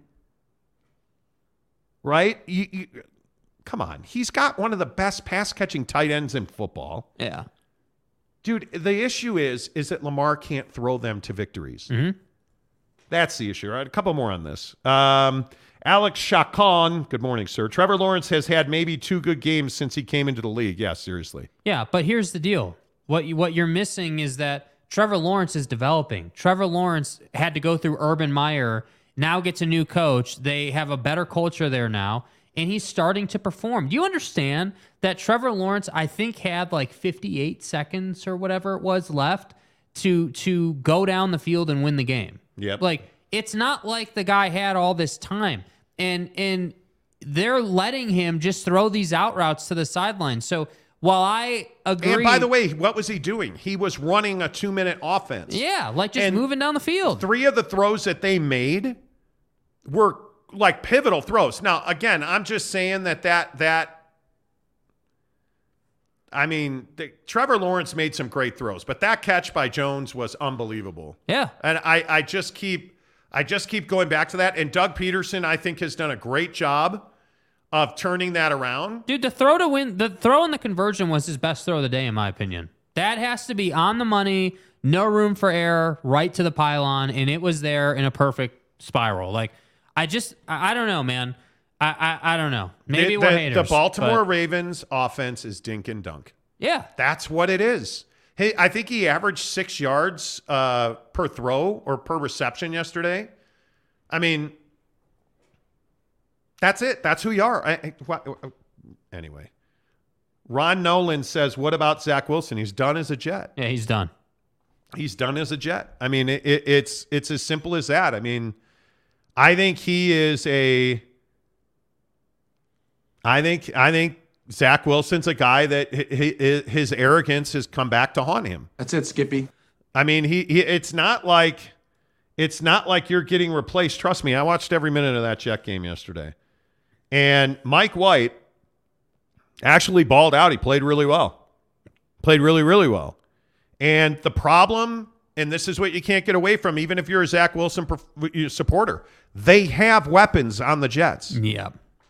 You know, you look at Garrett Wilson, you look at Elijah Moore. You know, I mean, you ran for 5 yards a carry with Zonovan Knight. 5 yards a carry, dude. That's halfway to the sticks on first down. And what happened? Come on. Mike White went 22 of 28, 315, 3 touchdowns, no interceptions. QBR at 91.7. But we're supposed to pay Lamar Jackson $250 million. No, it's not happening. Well, and Zach Wilson's a great example of this. You're committed to that guy for, 2 more years? Y'all feel me? You're not going to pick up his 5th year. It's over for him. It's over for him. He will need Mike White to get injured, and he will somehow need to get back into Robert Saleh's good graces. You know, I also look at the thing in Arizona yesterday. You know, I see, and I know this was one of the most controversial calls in football yesterday. The Chargers march down the field, and they score a touchdown to make it 24-23 on just a really good drive by Justin Herbert. Now, why did Brandon Staley go for 2? Because his job's on the line. And he knows that if they lose this game to the Cardinals, their season is over at 5-6. Their season's over. So he has a guy in Justin Herbert who on that last drive, I will just remind you again, was nails throwing from the pocket, orchestrating a 2-minute offense. And the 2-point conversion throw was incredible. The Eckler touchdown throw was incredible. Yeah, and that's the thing with Herbert. He has just great touch. He has understanding. It was Austin Eckler, who's good, not great. The throw on the 2-point conversion was the stuff of legends because his coach believed in him. I love the 2-point call. I was screaming for him to go for 2 when I was watching it. But you look at Cliff Kingsbury and you look at Brandon Staley, those guys were absolutely coaching for their jobs yesterday. And it's unfortunate one of them had to lose. The Arizona Cardinals are going to wind up firing Cliff Kingsbury at 4-8. And you have to believe that you're gonna take a look at a guy like a Sean Payton.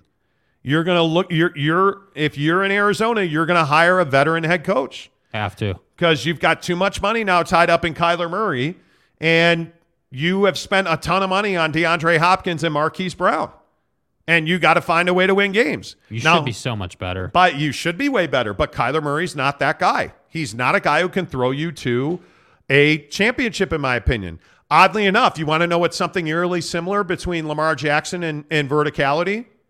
Kyler Murray, they both averaged yesterday 6.6 yards per completion. Verticality, 18 of 29, 191 yards, 2 scores and a pick.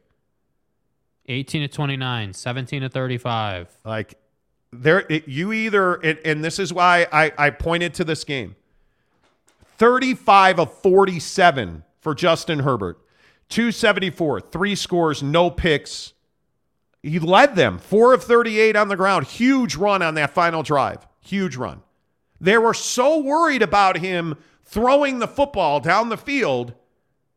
They dropped in the zone, and he took off and ran for, I think it was 23 yards down the right sideline. That's who Lamar Jackson needs to be, but he's not capable. So they should let him walk. Yeah.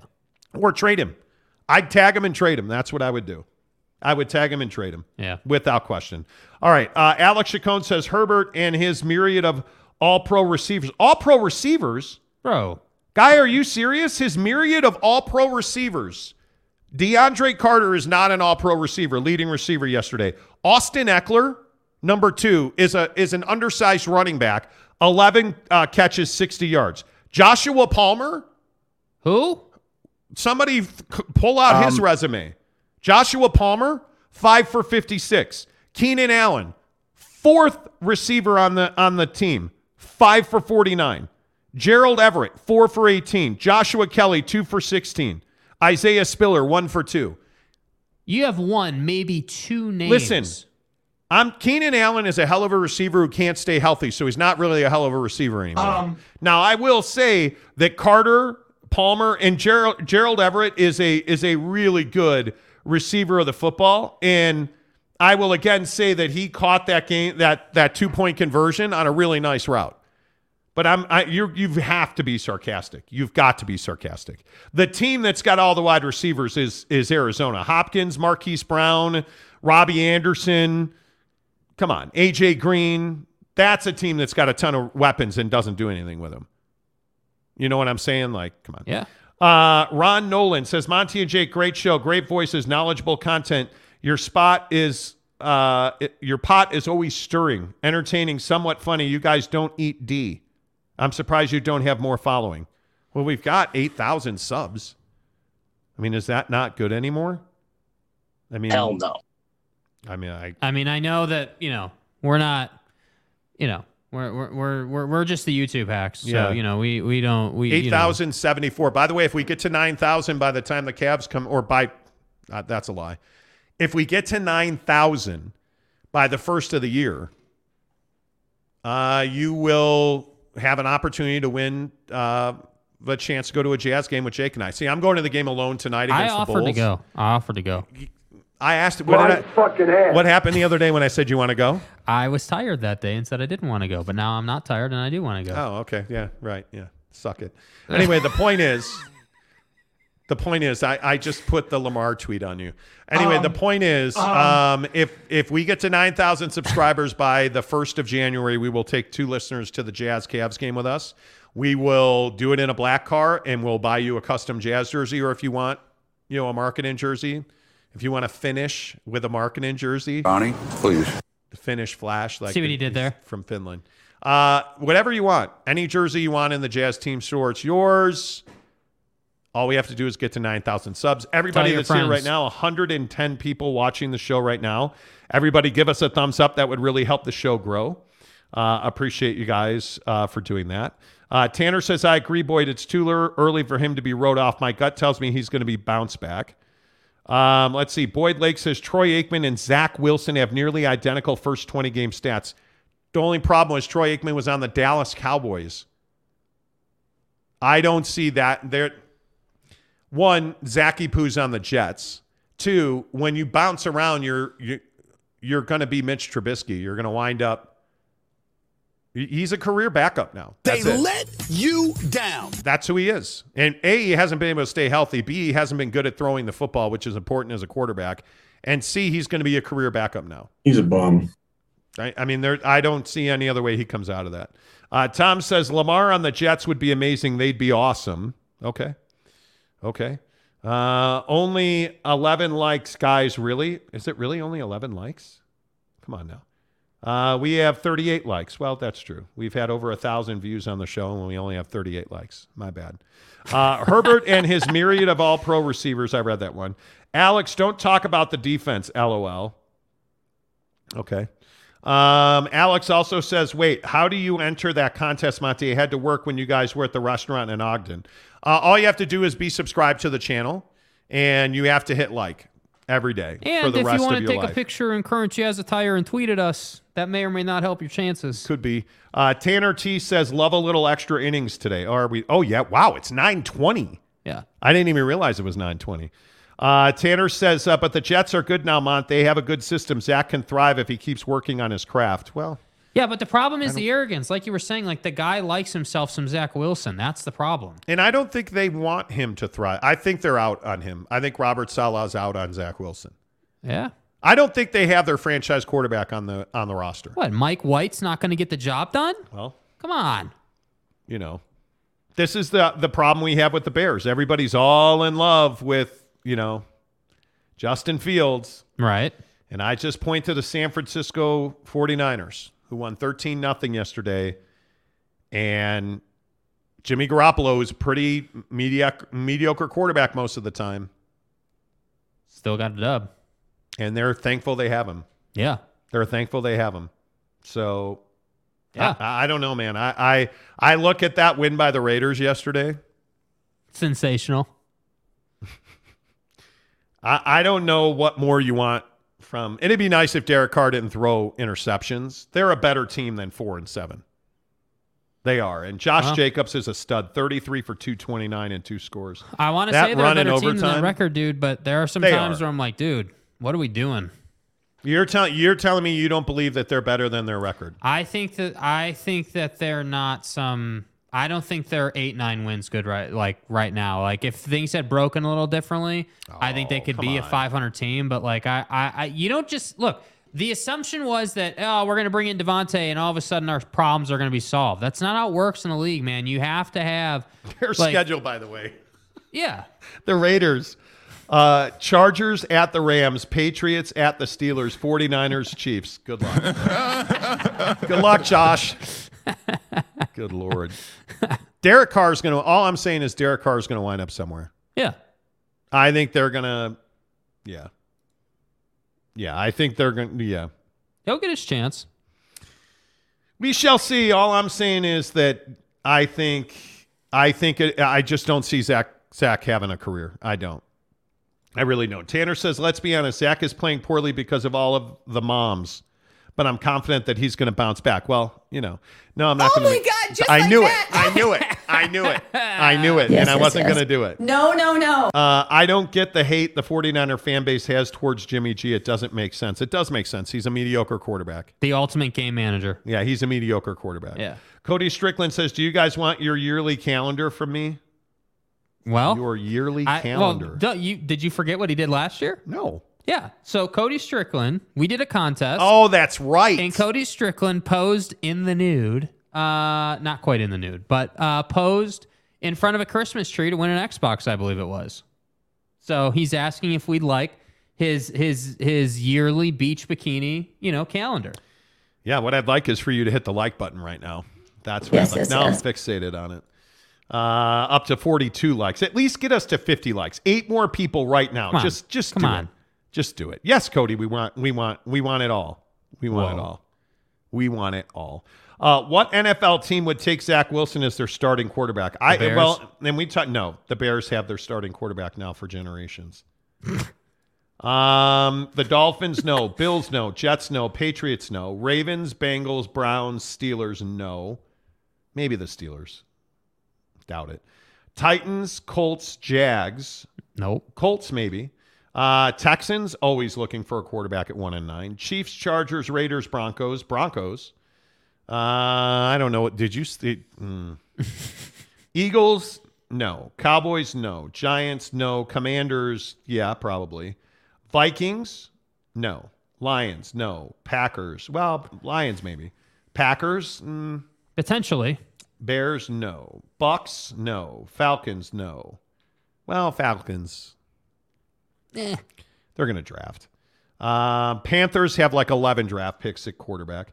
Saints, yes. Niners, maybe. Seahawks, Geno. Arizona, verticality. The Rams, Stafford. Verticality. Not many. He'll be he's going to have to do it as a backup. Yeah. He's going to have to hope that somebody absolutely gets decimated by bone dust and then... I'm sorry, did you say bone dust? Yeah, I said bone dust. Yes, Riley O'Brien, the Lions make some sense. Tanner Plummer says Jimmy G is a game manager that got the 49ers to a Super Bowl in an NFC title game. Yeah, but that's cool. But they didn't win. Yeah, like what is he, you got to win. With all due respect.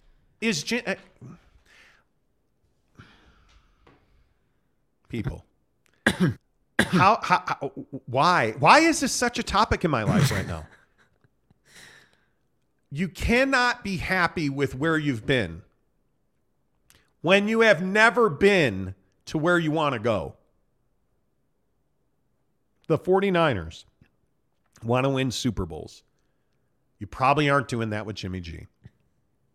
That's just the facts of the case. In a down year in the NFC, they're 7-4, and they're only a game up on Geno and the Hawks. Arizona's 4-8. The Rams are 3-8. But you're only. Are you better than Tampa? You're probably not. Are you better than Minnesota? You're probably not. At 9-2, Minnesota's probably second only to Philadelphia right now at 10-1. But who are you better than if you're the 49ers? Are you better than the Dallas Cowboys? I don't know. Your defense is better than the Cowboys' defense, but the Cowboys' defense is pretty good. Yeah.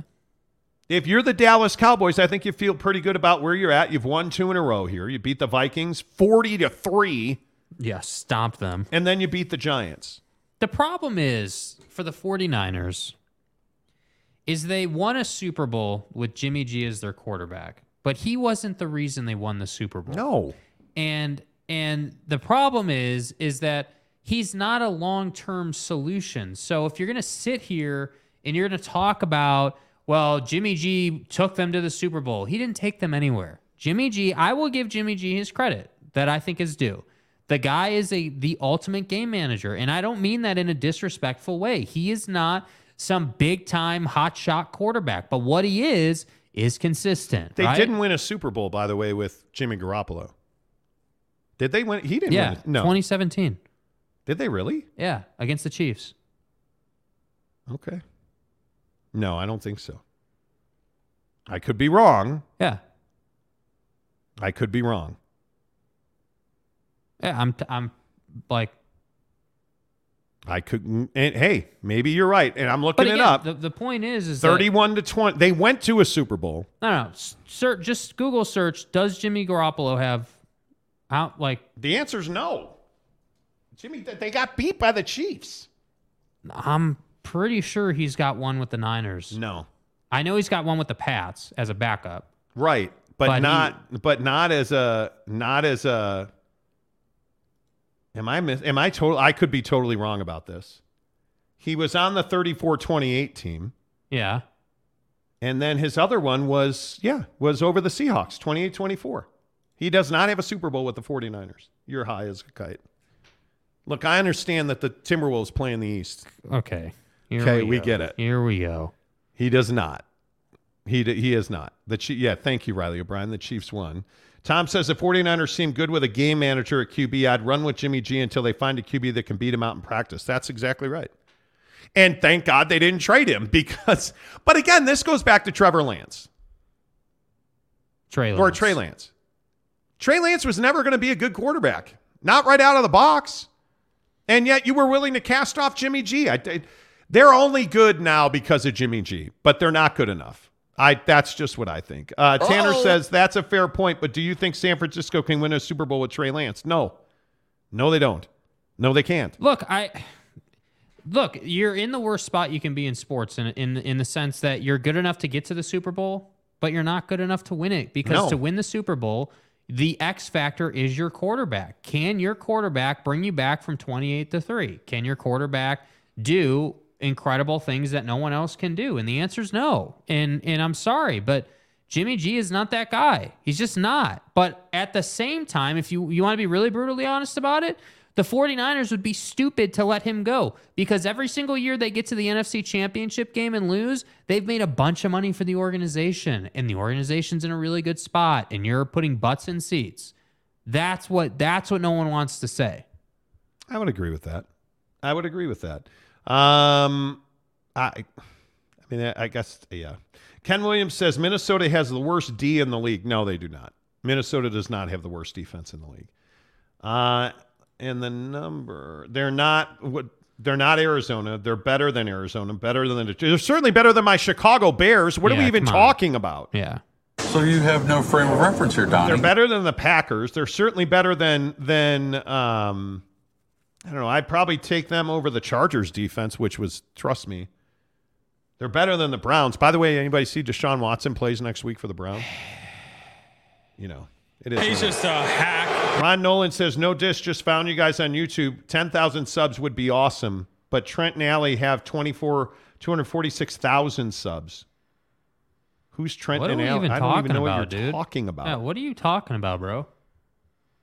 They're van lifers. We do sports talk every day, dude. What, like, okay. With all due respect, what are you talking about? 49ers should re-sign Jimmy, then trade Zach Wilson for Trey Lance. Let Zach develop under Shanahan.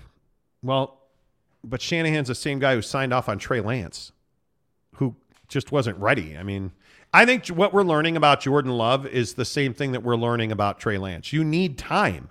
Yes. You need time. You can't draft a guy who went to your mom's community college and theology and then think he's going to step in and be a great NFL quarterback. The same logic with the Jazz, dude. They need time. Yeah. By the way, check out our friends at TryDayTrading.com. Speaking of the Utah Jazz, all our NBA and basketball talk on this show presented by Tri-Day Trading. Stop complaining about your job. Start living your life. You're looking for a side hustle. Stop doing Amazon crates, Amazon FBA. Stop doing, Grubhub driving or Uber. Get to TryDayTrading.com. Did you know that day trading is a prolific income? And every day at Tri-Day Trading, there are people making $1,000 who went through their program. So if I said to you, hey, this week you could make $5,000 in the next 5 days, are you going to make more or less than that between all of your income? You're going to make $5,000 this week. If you're not, you need to go to TryDayTrading.com/Monty and watch the free webinar. That's all we're asking you to do. Watch the free webinar. Tell them you heard about it on the Monty Show. And make a decision, because I think what you're going to see is that Tri-Day Trading is absolutely your ticket out of the daily grind. Stop waiting on those paychecks, man. What do I always tell you? A paycheck is a drug they give you to make you forget your dreams. You don't have to do that anymore. Go to TryDayTrading.com/Monty. Before we get out of here, let's talk Bulls and Jazz tonight. Yeah. I will be at the game alone by myself. Fucking A. That's what I'm saying. Bulls are a 2-point favorite. Yeah. The number's 234 against the Bulls tonight, 7 o'clock at the Viv. What do you think? I don't know who's going to stop DeMar in this game. It's my problem with this game for the Jazz. I don't know. Like, you're probably going to try your luck with Vanderbilt, I would guess, right? Like, that makes sense to me. DeMar's a mid-range player. Vando is that guy. Okay, great. Jordan Clarkson. Yeah, but Jordan Clarkson's not good enough defensively, in my opinion. They're going to try a myriad of guys, let's be honest. But, to me, that's the beginning and the end when you play the Chicago Bulls. If you allow DeMar to get going early in the first quarter, like if he's got, let's say that he's got 12 by the time the first quarter's over, you're in trouble in this game, right? If you can keep them 5 or 6 in the first quarter, you're fine. So, like, to me, what do I expect out of this game? I expect the Jazz to be rested and to run a lot and try to get a lot of easy baskets. And I would really, and again, this team has to do the little things better. I understand they're a young team, but they got to do these little things better. The pick and roll defense, just across the board, has to be better. And I'm talking straight to Vando, Beasley, in some instances, Sexton, most atrociously THT off the weak side wing. Like, they have to get better at these little things. And if they do that, they will win more of these games. But I'm telling you, stay positive on this team. You're losing to arguably the best team in the Western Conference, the Suns, by 1 point. Like, you're a perfectly fine team right now. It's just the little stuff. That's it. Yeah, I love the Bulls in this game, and I never say that. We'll see if Zach LaVine decides he wants to play basketball today, and I'm not promising you he does. He must be burned out. I'm even burned out on Zach. I mean, the guy is freaking fantastic. I mean, he is really, really good when he plays. But Zach LaVine he doesn't play, and it sucks. So I love the Bulls to win. I would take the Bulls on the money line if I'm you. But let's see how the Jazz come out. I mean, if they can defend the corner three, I think they win this game because, whether it's Kobe White or Ayo Dosunmu, even Pat Williams loves that corner three. They shoot at a high percentage. You gotta make them go to the basket. And if you're the Utah Jazz, attack the basket. The Bulls can't defend the basket. Yeah. They cannot defend the rim. Go do that, and then you can win the game. And I think that's where I'm at on it. So I'm going to say the Bulls 264, the Jazz 38. I think that's the final score. I'm going Jazz 120, 115. You think you're a jerk. I'll say 117, 112, the Bulls will win the game. Okay. 117, 112, boom, done. Okay. Thanks to everybody who watched the show today. Please make sure you give us a thumbs up. That would really help the show. Come on, man. We're at 47 likes. Give me 3 more. Right now, today. Do it. Today, let's go. Thanks to all of our sponsors. Thank you for being here. Other than that, yeah. Is that it? Is the show? It's 9:36. Is the show over? Yeah. All right, fine. Say goodbye, Jake. Goodbye, Jake.